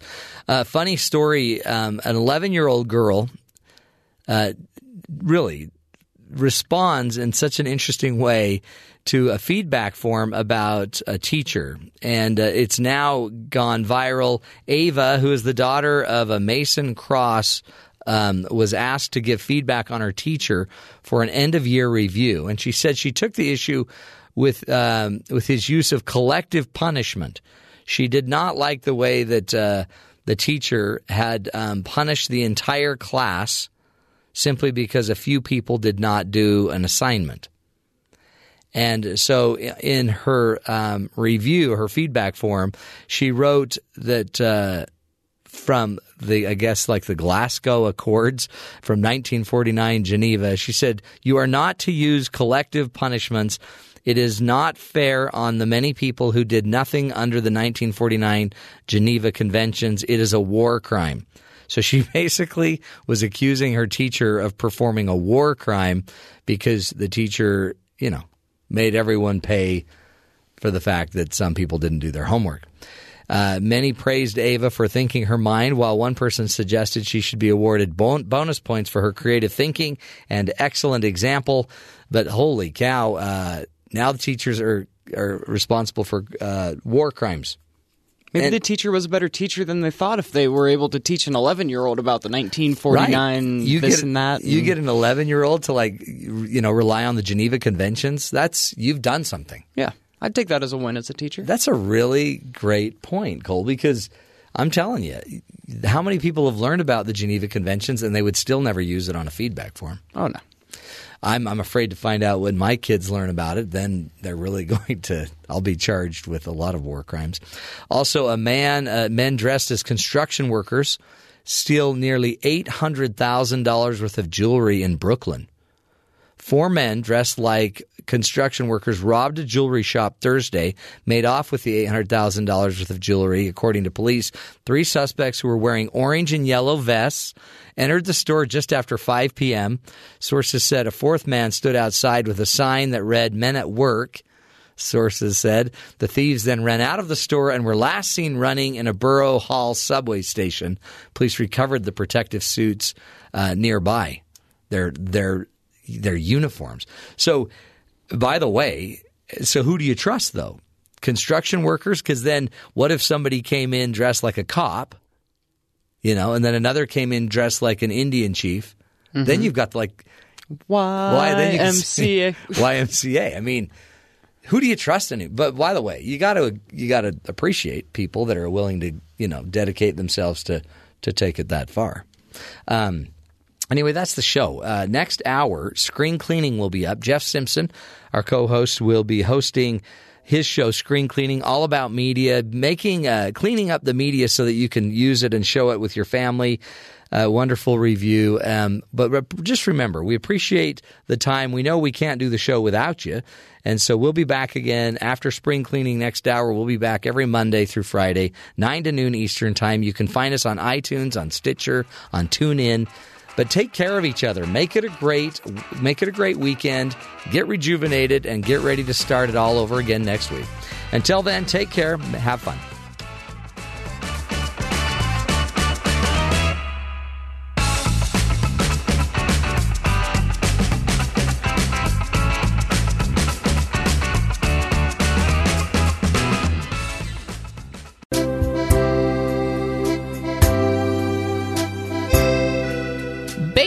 Will be the theme today, since your host Jeff Simpson is away. He's celebrating the birth of his son, but do not despair, we'll still have some fun. We'll be speaking with Matt Meese from Studio C. The sound of his voice will fill you with glee. Jeff and Matt will perform a radio show about a child detective in search of his foe. And following our time with our special guest, we'll share with you which baby movies are best. Then a comedian jokes about parenthood in our favorite segment, Panning for Good.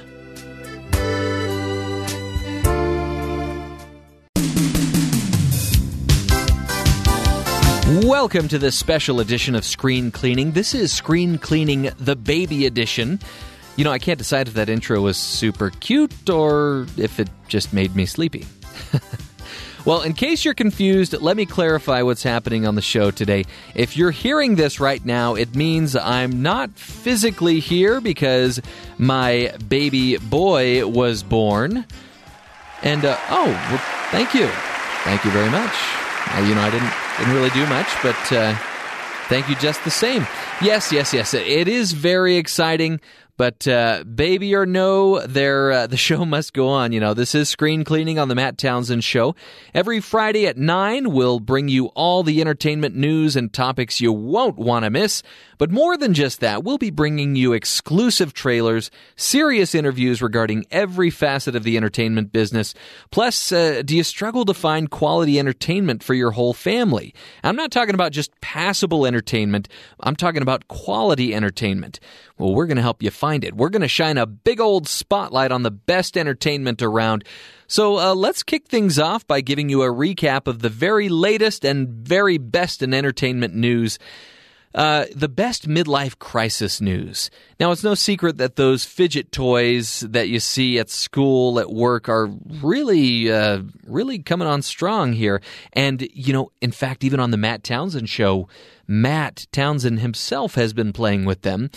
And to me, this is good news in a way. We always talk about how horrible this is and how distracting it is for students and people at work. But, maybe this is a good thing for somebody in Matt's age bracket. We'll just call it middle-aged, to be playing with a fidget toy. It could be a lot worse. He could be going out and making, irresponsible purchases or doing other things he might not be proud of. But, if this is his version of a midlife crisis, then we'll take it, right? So that's our best midlife crisis news.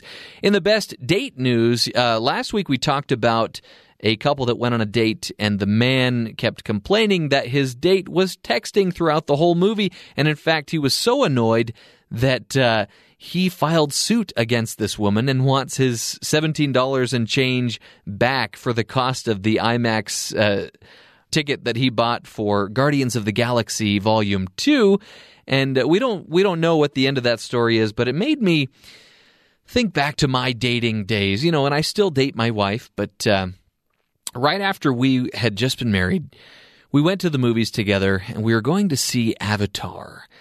And they have all these concessions and different fast food places inside the mall, so you would think, just purchasing something in the mall qualifies you to be able to take whatever it is you purchased into the movie, right?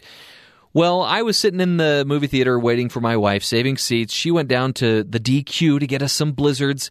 She went up the escalator and handed in her ticket and was trying to walk past the gentleman taking her ticket with these 2 blizzards. And the 13-year-old boy, as my wife likes to describe it, I'm sure he was older than that, he said, excuse me, you can't take those blizzards in here. And my wife paused for a second and then just said, well, yeah, my husband is in the movie theater right now, so I'm just going to take this to him. And she kept walking. It was unprecedented. At least for me, I would never, ever attempt something like that. And to me, I was very impressed by that. Not that she was breaking rules or anything, but, we'd already purchased this. Had the concessions sold blizzards, we would have bought them. But we enjoyed our blizzards while watching Avatar. And finally, we are going to give you the best movie trailer news. And actually, this is going to be a part of our Ripped from the Headlines segment today.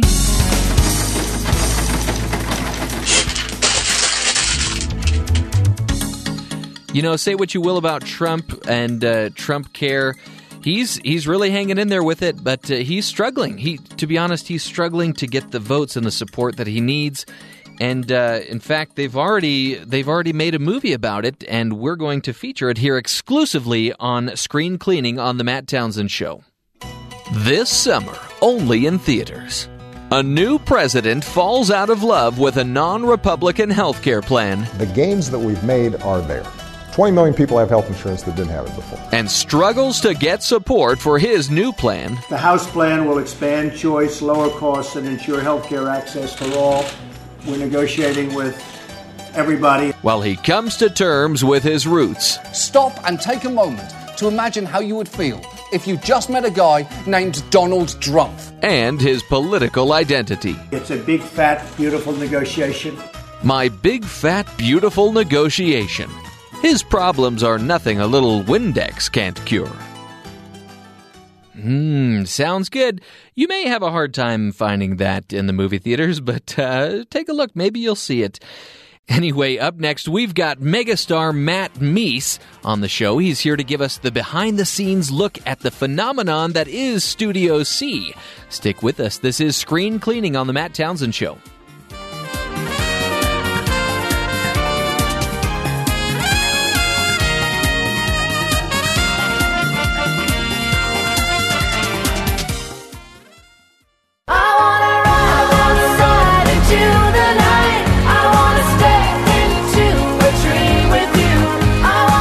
Welcome back to Screen Cleaning on the Matt Townsend Show. That tune probably sounds familiar to you, yeah? If you're a fan of good, clean humor, and more specifically the popular sketch comedy TV show Studio C, then you are in for a real treat. Our guest today is the co-creator and star of Studio C. He's the nicest, talented person I know, and he's also the most talented, nice person that I know, if that makes any sense. Matt Meese, welcome to the program. Thanks for having me, Jeff. I'm really happy to be here. Yeah. So we go way back, I don't know, 8 years. I guess that's not way back. We're probably not old enough to be going way back. But I was hoping this morning that you could kind of give us a little bit of a behind the scenes with Studio C, talk about how it all came to be and where it all started. Luckily, it's not like a behind the music type of deal where it's all tragic and somebody was addicted to something or other. But yeah, could you just give us a little bit of backstory on how it all came to be? Yeah, well, I mean, you mentioned Divine Comedy. And for those who don't know, that's where Jeff and I met, is Divine Comedy. Our first year Well, my first year, Jeff's only year in Divine Comedy, sadly, was my first year. They kicked me out. They did not. He graduated and got married and lived a full life for 8 years. I'm still living it. No. But then, so I did that. I stayed at Divine Comedy because I didn't get married, and that's the rule. And so I stayed there for 5 years. I did Divine Comedy, and I heard that BYU TV was looking for new content, and I said, "Well, we're new for BYU TV at least," and so I came over to the station and met with Jared Shores, and I said, "Jared, why don't you just?" I told him like our YouTube numbers and stuff, which not much to speak of at the time, but I think BYU TV was like fresh enough and looking for new stuff enough that our numbers were like, yeah, okay, those are not bad. And so I said, why don't you just come to a show, and I think it'll just sell itself. You can see the audience react to us, you can see the content we're doing, you can see the talent, et cetera, et cetera. And so he came, he saw, he liked it, and then it was basically like, how do we just put cameras in front of this and make it work? Right. Excellent. So now I know even Studio C itself kind of went through a few different iterations, right? Didn't it? What did it start out as? What was the name of it before it was Studio C? Oh, yeah. Well, we came up with a lot of names, but I think the only one that we really landed on was called Common Room. Because Jeremy on a whim said, let's just call it Gryffindor Common Room. And we're like, actually, that's pretty good. But why don't we just call it Common Room?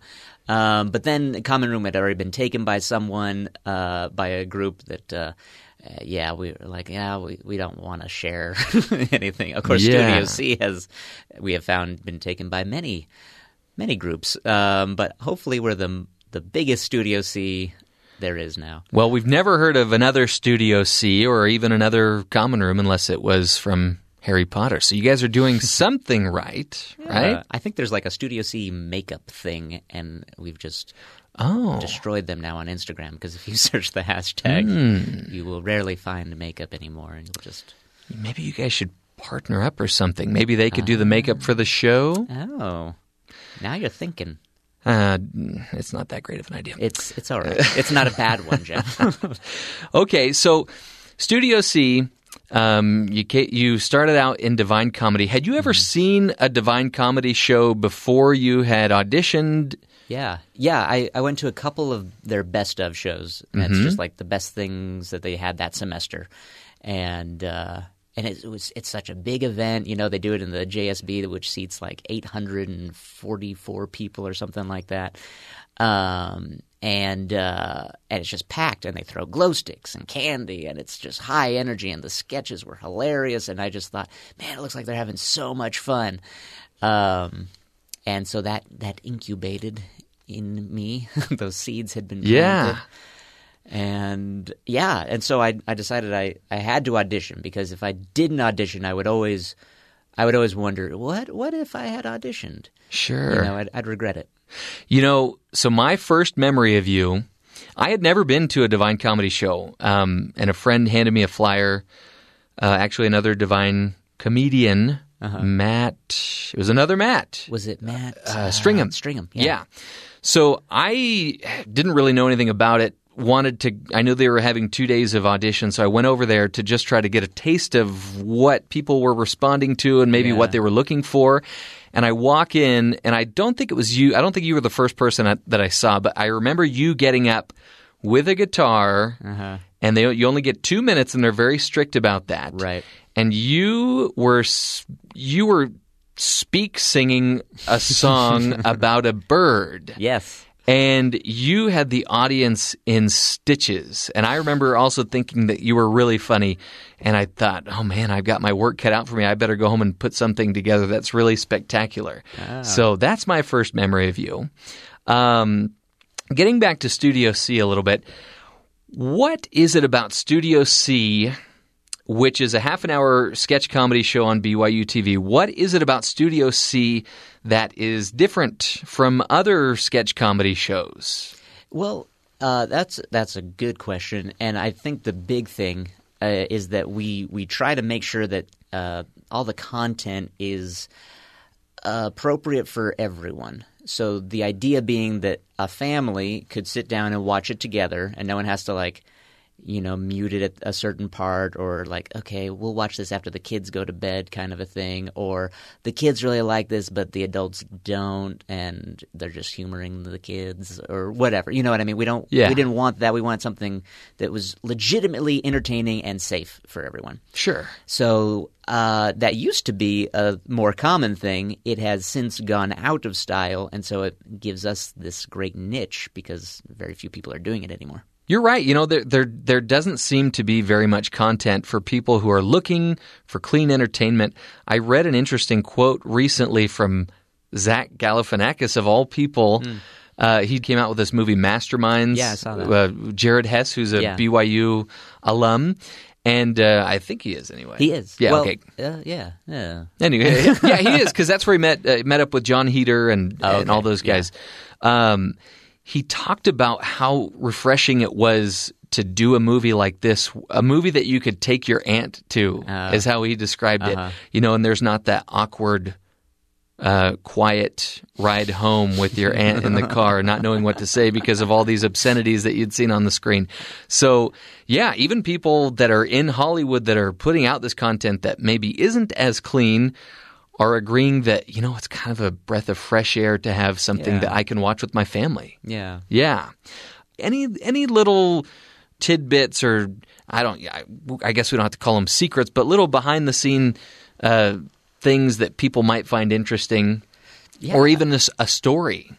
Well, I don't have any story that jumps to mind per se, but I can tell you a little bit about the process, and maybe something will come to mind. I mean, Let's do it. For example, we always change up our writing process every year, partially because it's we just need to just change it, keep it fresh. And this last year, what we did is I said, why don't we just break up into 2 writers' rooms, and each room is responsible for bringing 5 fully fledged edited sketches to the end of the week pitch meeting on Friday. And so that gives us 10 sketches to look at on Friday after we've vetted them and edited them. So they should be pretty good sketches by the time we get to Friday. And the goal is that we need to approve 7 of them. And so backing up, in order to get to 5 good sketches, you have to pitch at least 10 as a group. And so it's just the rule, and that's a great average. If you're keeping half of what you write, that's fantastic. Yeah. I mean, as far as batting averages go, if you get on base half the time, absolutely, you're making tons of money. So you guys are batting 500. That's the goal, or at least somewhere in there. Honestly, even if you kept a third of what you write, that's still great. So I think the audience might be surprised to know that we throw away at least half of everything that we've written. And so you might watch the episode and be like, I didn't like that sketch. Be like, imagine what we threw away. See, now that would either make a good sketch on its own, or maybe an extra season of Studio C during an off time or off season. There's plenty of stuff, and I honestly, and some of it's probably better than we think it is. That's fair. But I think generally speaking, we've been pretty accurate. I think somewhere around 80-90% of the time we're pretty on. We're speaking with Matt Meese, the star of Studio C and the co-creator of Studio C as well. We'll take a quick break, and when we come back, Matt's going to tell us a little more about what is arguably his most famous sketch. You won't want to miss it. Coming up next here on Screen Cleaning on The Matt Townsend Show.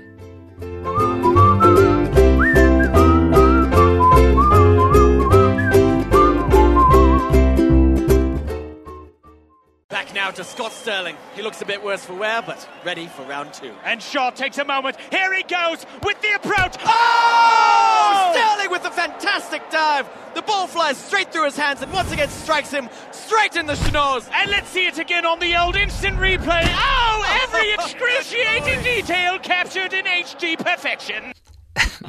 That, of course, is a clip from the famous Scott Sterling sketch on Studio C, made famous by Matt Meese, who is our guest here this morning.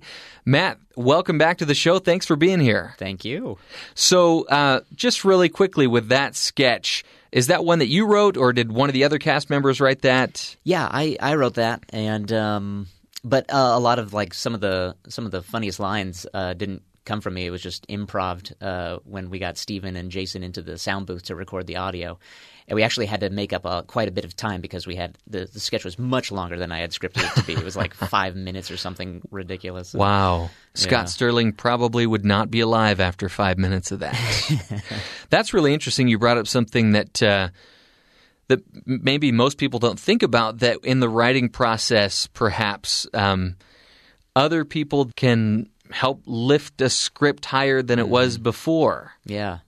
That sounds, that kind of reminds me of how it was in Divine Comedy, too. Yeah. Yeah, we definitely took that pattern. Yeah. We were all in Divine Comedy, and so we carried a lot of things over from that. So you were all in Divine Comedy. Mm-hmm. Would you say that's your favorite sketch, by the way? Maybe. It's so hard because like all the new stuff you write, you're like, oh yeah, this is my new favorite. And you just keep looking forward, ideally. They're all your babies. Or not your baby, Hopefully as they would say in Divine Comedy. Yeah. So one thing I wanted to talk to you about, you have a degree in psychology. That is right. And yet you're not working in psychology. But in a way, maybe you are. What is it? It seems like I know several people that have gotten a degree in psychology, and yet they do something related to comedy or performance. What are the benefits of having the psychology degree? I think there are a lot of benefits just generally. And I think what the biggest takeaway for me from my degree was that everyone's like their own brand of crazy, and and we all have a lot in common, and yet at the same time we also like approach things differently. We just have different perspective on things, but at the end of the day we're more alike than we care to acknowledge sometimes or maybe realize. So I think there is something about comedy that is just like this universal thing. It's this like great equalizer in a lot of ways. It just brings everyone in and gives them a shared experience. And some sketches, like Scott Sterling, they kind of transcend some language barriers because there's a lot of physical comedy there. And so and Scott Sterling, the first one, got big overseas, like in Europe somewhere, before it got big here. And so it was just one of those things where it's like, yeah, we are similar, aren't we? I mean, here are these people across the world speaking different languages, having very different cultural experiences, and yet still enjoy something as much as we do. And yeah, we're more alike than we're different. So I'm curious, what makes you laugh? Obviously, you work with a bunch of other people that are super funny, whether it's in the writing room or just in rehearsal. You're constantly surrounded by these funny people. But, just at home when you're watching a show, or what makes you laugh? Yeah, I honestly, and I guess this is almost expected, but I think physical comedy is very funny. I find a lot of different kinds of humor very fun. But the thing that like will make me laugh out loud and consistently is usually physical comedy type stuff. Or someone just saying something in a funny way. It's more performance than it is the line. Sure. If that makes sense. Any examples? Oh, man. I mean, like my first influences, I think, are people like Steve Martin, Martin Short. Sure. They definitely made me laugh a lot. But, I also watched Three Stooges, which, is considered much more lowbrow kind of stuff. But I just enjoyed it. And growing up, man, there's been a lot of people that I really admire. I think Zach Braff is very funny. I think Robert Downey Jr. I think Kate McKinnon, I think, is oh my goodness, she just kills me. She just won an Emmy for Saturday Night Live. Oh, did she? Good. Yeah, she deserves one. She deserves several. I think she's fantastic. You mentioned Martin Short. For me, I don't think I can watch a Jiminy Glick segment and not be crying right? at the end. It's so funny. Yeah. So another thing, kind of along the lines of what we've been talking about, a lot of people, I think they just have this mindset of, oh, this guy's funny. He can put it on at the drop of a hat. I mean, he loves to always be on. Are you the type of person that always loves to be in the spotlight? Are you more of an extrovert or are you more of an introvert? I'm definitely more of an introvert, which honestly, it's like basically the whole cast is that way. I think Stacy might be the exception, but generally everyone's like pretty calm and not what you might expect based on just watching us on TV. Yeah, just like we're just normal and not looking for attention. I guess is the sure. I was never the class clown or anything like that. I was just Matt. Still am.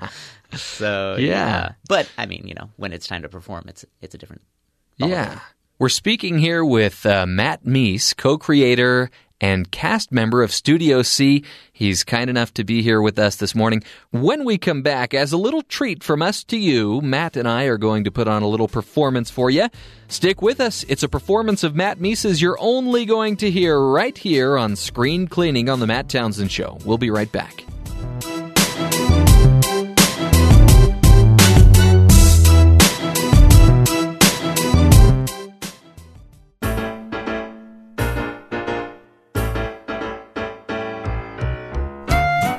Welcome back to the show. We've been having some fun with our guest, Matt Meese of Studio C fame. We thought it'd be fun. Well, I thought it'd be fun, and Matt graciously agreed to it. But we've got a little old radio sketch here that we would like to perform. I'll give you a little background. It's about a an elementary school-aged detective. And it's kind of in the vein of all those old radio shows that many of you may have you grew up listening to. So we're just going to hop right into it and enjoy. Starring Matt Meese and Jeff Simpson. Get ready for mystery. Get ready for suspense. Get ready for Cliff Regan, school-age detective. Today's episode... Dramatic deception. I would have gotten away with it if it weren't for Detective Regan here.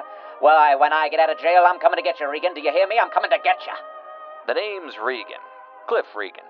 And when you're in my line of work, you get threats like this every day. This one was from Francis Fairwater, a no-good drama teacher I caught stealing school supplies and selling them on the black market. Oh, I almost forgot. I'm a private detective for the school I attend, Soft Shoe Elementary. I hadn't thought about that case in over a year, but then I picked up the newspaper and noticed Fairwater was released from prison on good behavior. I had to laugh. Good behavior wasn't in Fairwater's vocabulary. I was about to turn to the funny pages when I heard a knock at the door. Come in. In walks this dame with graying hair and a slim figure. She looked down on her luck, which is probably why she was knocking on my door. Pardon the intrusion, but are you Cliff Regan, the famous detective? That's what my mom calls me. Her name was Beverly. Pleased to meet you. I'm Lady Catherine. All right, so her name wasn't Beverly. But I had a suspicious feeling it wasn't Lady Catherine either. What can I do for you, Lady Catherine? Oh, Detective Regan, I just had the most terrible news. Really, I'm just beside myself. This has just been the most dreadful experience I've ever experienced. Why don't we just take it from the top, slowly? She had been walking to Soft Shoe Elementary to pick up her nephew, Joey Morgan, when this kid jumps out of the bushes and takes her priceless gold necklace she had just happened to be wearing. When you're in my line of work, you hear the same sob story every day. She grabbed me by the coat and started to beg, just like someone who begs. Please, Detective Regan, you've got to help me. You're the only one who can. I don't know, lady. I'm pretty busy here. Why don't you try the police? No, I mean, the police will just have me fill out a report and then they'll forget about it. No, I need someone who can offer quick results. You know, everyone in town says you're the best. You flatten me. You mean I flatter you? No, I mean you flatten me. You're stepping on my foot. Forgive me, Detective Regan. Oh, but you will find my necklace for me, won't you? Of course I will. When you're in my line of work, it's your job. Lady Catherine hadn't given me much of a description on the kid who took her gold necklace, but it sounded like the work of the school miscreant, Shorty. Oh, hey there, Regan. Solve any big mysteries lately? Maybe you figured out what the lunch lady puts in the meatloaf. Enough small talk, Shorty. Where were you yesterday after school? Whoa, what's with all the questions? Am I in some sort of trouble here? You might be if you don't start talking. Oh, I'd love to chat if the price is right. Save it, Shorty. You're not getting any of my money. I've got enough dirt on you to put you in detention until you're retired. All right. Well, let me see. Yesterday after school, I was burning ants with a magnifying glass. Ants, eh? You sure you weren't busy terrorizing a different type of ant? What are you talking about? Oh, why don't you just come clean? Isn't it true that you attacked Joey Morgan's Aunt Lady Catherine and took her gold necklace? No, it ain't true. Look, you gotta believe me. Why don't you ask Joey Morgan for yourself? Maybe I'll just ask Joey's Aunt, Lady Catherine. You could, but I don't think it would do you any good. Oh, yeah? Why's that? Because Joey Morgan doesn't have an aunt. Well, Shorty's story checked out. Not only did Joey Morgan not have an aunt, but he had never heard of Lady Catherine. I had several questions on my mind. Who was this Lady Catherine? And why did she lie to me? Was there even a gold necklace stolen? And what did the lunch lady put in the meatloaf? As I sat at home searching for the answers, the phone rang. Regan here. Hello, Detective Regan. Lady Catherine here. Oh, Lady Catherine. What a treat. Detective Regan, I don't have much time to talk, but can we meet somewhere? I believe I have some information regarding my case that you might find very interesting. More interesting than the information I got from your nephew, Joey? Detective Regan, please. I've got to meet with you. It's not safe where I am. I'm afraid Oh, someone's coming. Who is it? I've got to go. Meet me at your office tonight at 6 o'clock. Lady Catherine, wait! What's going on? This case was like a hot stove.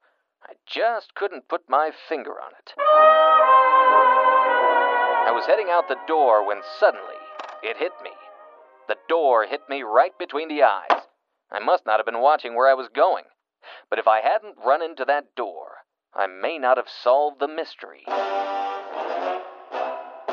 Will Cliff Regan get to the bottom of the case of the stolen necklace? We'll find out after a word from our sponsor. Hello.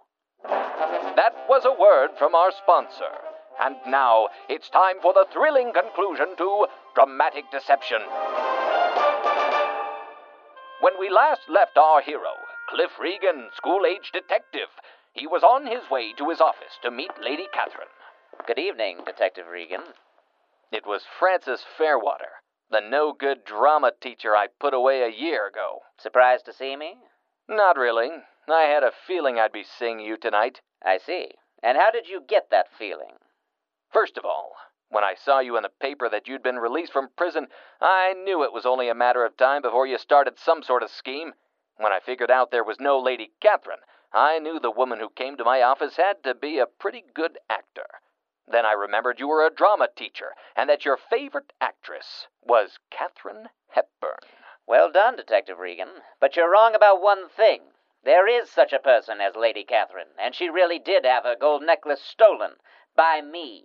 Fortunately, I was in disguise, so for all she knows, it could have been anyone. Why, it could have been you. Let me guess the rest. You had me come here so you could plant Lady Catherine's gold necklace on me. She's on her way right now with the police, and when they get here, I try to tell them I was helping Lady Catherine to find her necklace. Lady Catherine will say she's never met me. I'll go to jail, and Lady Catherine will go home with her gold necklace. But it won't be the real gold necklace, will it? You'll have held on to the real necklace. Am I right? Precisely. You know, Detective Regan, you really are the best. But I'm afraid your days of solving crimes have run their course. Now let's just sit tight, and when the police get here, they'll catch you. Gold-handed.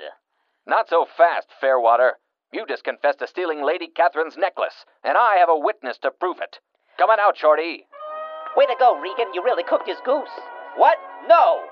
Now we can sit tight and wait for the police. All right, Regan, now we're even. Boy, you sure did solve that mystery. Say, do you think we'll ever find out what that lunch lady puts in the meatloaf? Shorty, there are some mysteries that may never be solved. But when you're in my line of work, you've got to accept that.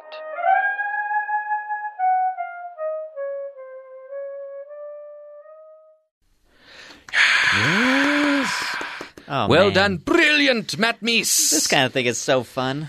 Well, thanks again, Matt, for spending some time with us this morning, and thank you for sharing your wonderful talents with us. If you enjoyed that performance by Matt Meese, be sure and tell your friends that you heard it exclusively here on Screen Cleaning. You can share it or go back and listen to it by going to byuradio.org, iTunes, Stitcher. We're everywhere, folks. We'll be back in just a minute to continue the fun here on Screen Cleaning on The Matt Townsend Show. I walked through the streets and I realized that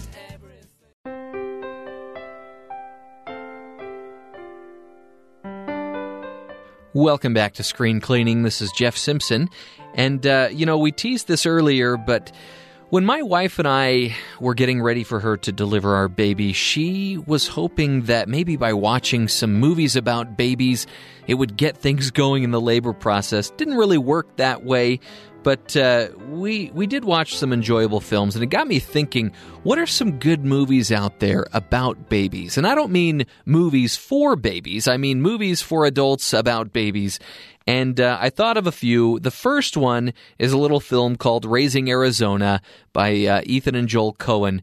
Now, this is not something that you would normally hear me recommend on Screen Cleaning because it is about a couple that kidnaps a baby from a family that has quintuplets because they themselves cannot have children. And see, right there, that sounds pretty dark and disturbing, but it's actually a madcap comedy. It's more like a Looney Tunes cartoon than it is a serious crime film. There's one funny scene in the film. So Nicolas Cage plays this ex-con, and his wife is this ex-cop, and they get married, and they're moving on with their lives, but Nicolas Cage still has a couple of outlaw friends who, in this scene, have just broken out of prison, and they're explaining the situation to Nicolas Cage's wife, played by Holly Hunter. I was just explaining to your better half here that when we were tunneling out, we happened to hit the main sewer line. Dumb luck, that. And we followed that You mean you busted out of jail? No, ma'am. We released ourselves on our own recognizance. What Evel here is trying to say is that we felt the institution no longer had anything to offer us. One of those voices belongs to John Goodman, and they actually get wise of Nicolas Cage and Holly Hunter's scheme to kidnap this baby and keep it for themselves. And so they realize there's some reward money, so they step in and they kidnap the baby from the kidnappers, but they actually start to form a little special bond with it. Got some baby grub, baby wipes. Got them diapers in disposable kind. I got me a packet of lubes. They blow up in a funny shapes at all? No, just circular. Say, where's Junior? What do you mean, didn't you put him in? No, I thought...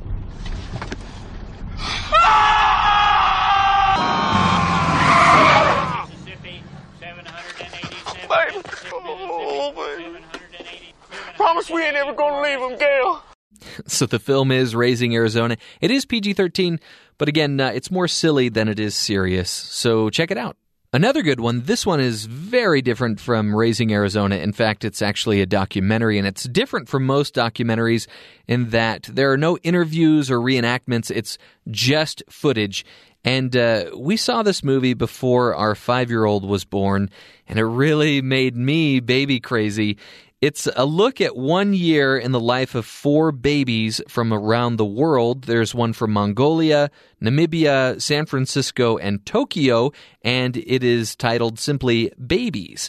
And what I really enjoyed about this film, not just the fact that it's footage of these adorable babies from around the world, but it really goes to show you that babies are pretty much the same everywhere. It doesn't matter where you come from. Whether it's, the joy that comes from unrolling a roll of toilet paper, I think that happens in Mongolia. There's also this scene with these 2 babies that are fighting over a toy as they are, banging on some rocks. And we've got a clip of that here.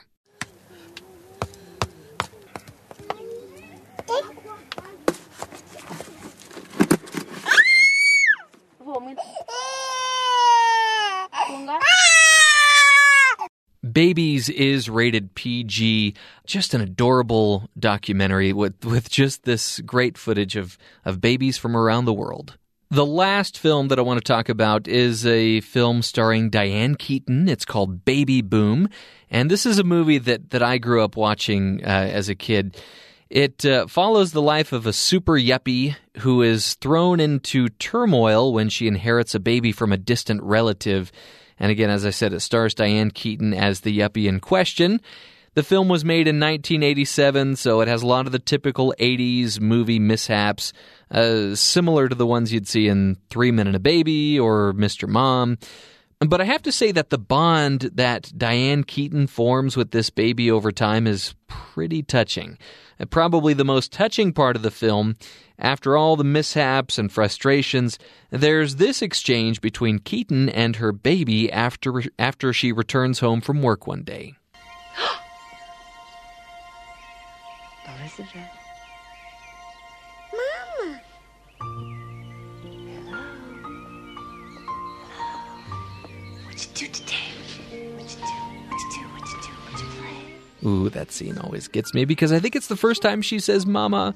Oh, so cute. Now it's time for a little segment that we do on every show. We feel it's very important to bring this segment to you. Our mission on Screen Cleaning is to help you find the best entertainment around, and one way in which we do that is by shining a spotlight on a particular movie, actor, performer, or story, and the name of the segment is Panning for Good. There's good in them there hills.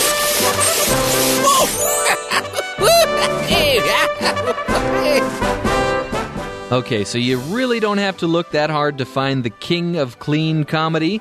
Comedian Jim Gaffigan is everywhere these days. He's selling out performance halls all over the world. He's appeared in numerous films and most recently his own sitcom also. Gaffigan's sets typically deal with laziness, food, and the difficulties of being a father of 5 kids. Bedtime is a crisis. They act like they've never been to sleep before. Bed? What's that? No, I don't want to do that. Then it becomes some hostage negotiation, but in reverse. Look, if you stay in there, I will give you whatever you want. I will meet your demands. What do you want, a helicopter to Cuba? Anything. There's always one awake. Like they're taking shifts. All right, I'll annoy them from midnight to 2. Who wants 3 to 6? Now let's lie down and practice kicking them in our sleep. And here's an earlier bit from Gaffigan back when he only had 4 kids. I recently became a father. Thank you. Became a father for the 4th time. Never so much applause on that part. Really no applause, right? Because after the 3rd kid, people stop congratulating you. Then they just treat you like you're Amish. 4? Well, that's one way to live your life. Can you build us one of those wood fireplaces? 4 kids. 4 kids. If you want to know what it's like to have a 4th, just imagine you're drowning, and then someone hands you a baby. You know, Gaffigan may joke about being a lazy father, but his touring routine suggests he's anything but. He often travels from gig to gig with his large family in tow. Interesting fact about Jim Gaffigan, he hasn't always worked clean. Maybe having kids gives you perspective. You know, I'm the father of 2 kids, and remember, if you're listening to this right now, that I'm witnessing the birth of my 3rd kid, and I seem to mature and become softer with each birth. My kids just melt my heart every single day. I've got a 5-year-old who's very much into music and dancing and performing, and which is funny because when she was a baby, she was pretty lazy. And what I mean by that is her cheeks were just so big, and she was such a big baby that she wasn't really able to move around a whole lot. She kind of went from crawling around or from sitting around to walking because, yeah, she would just sit there, and if something was out of her reach, she'd struggle for it, like, and then just give up immediately and just say, oh, forget it, I'll just keep staring at this wall. So, yeah, we miss those big, huge cheeks, but she is still a sweetheart. And speaking of sweet, my 3-year-old, it has always just been a complete sweetie. In fact, she likes to call other people sweetie when they're pretending to play family. She'll say, "Sweetie, now come over here and eat your dinner." And I remember coming home from work one day, and I pulled in the garage, and she was just standing in the garage waiting for me to get out of my car. She had her little hands on her hips. She tilted her head to the side, and she said, "So, how was the work today?" Oh, it was so cute. It just melted my heart. Anyway, it made me think of how cute I used to be when I was a baby, too, or even when I was just a little kid. I would say the darndest things. It really is true that kids do say the darndest things.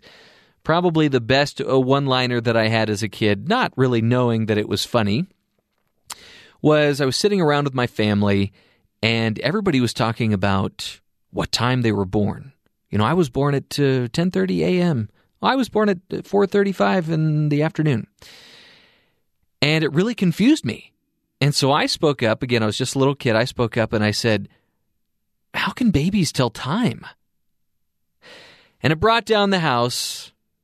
Everybody started laughing, even though I didn't know why. So that was probably the first time I remember making people laugh. And I got that little taste of it, and I craved it and wanted it ever since. So, see, I started young.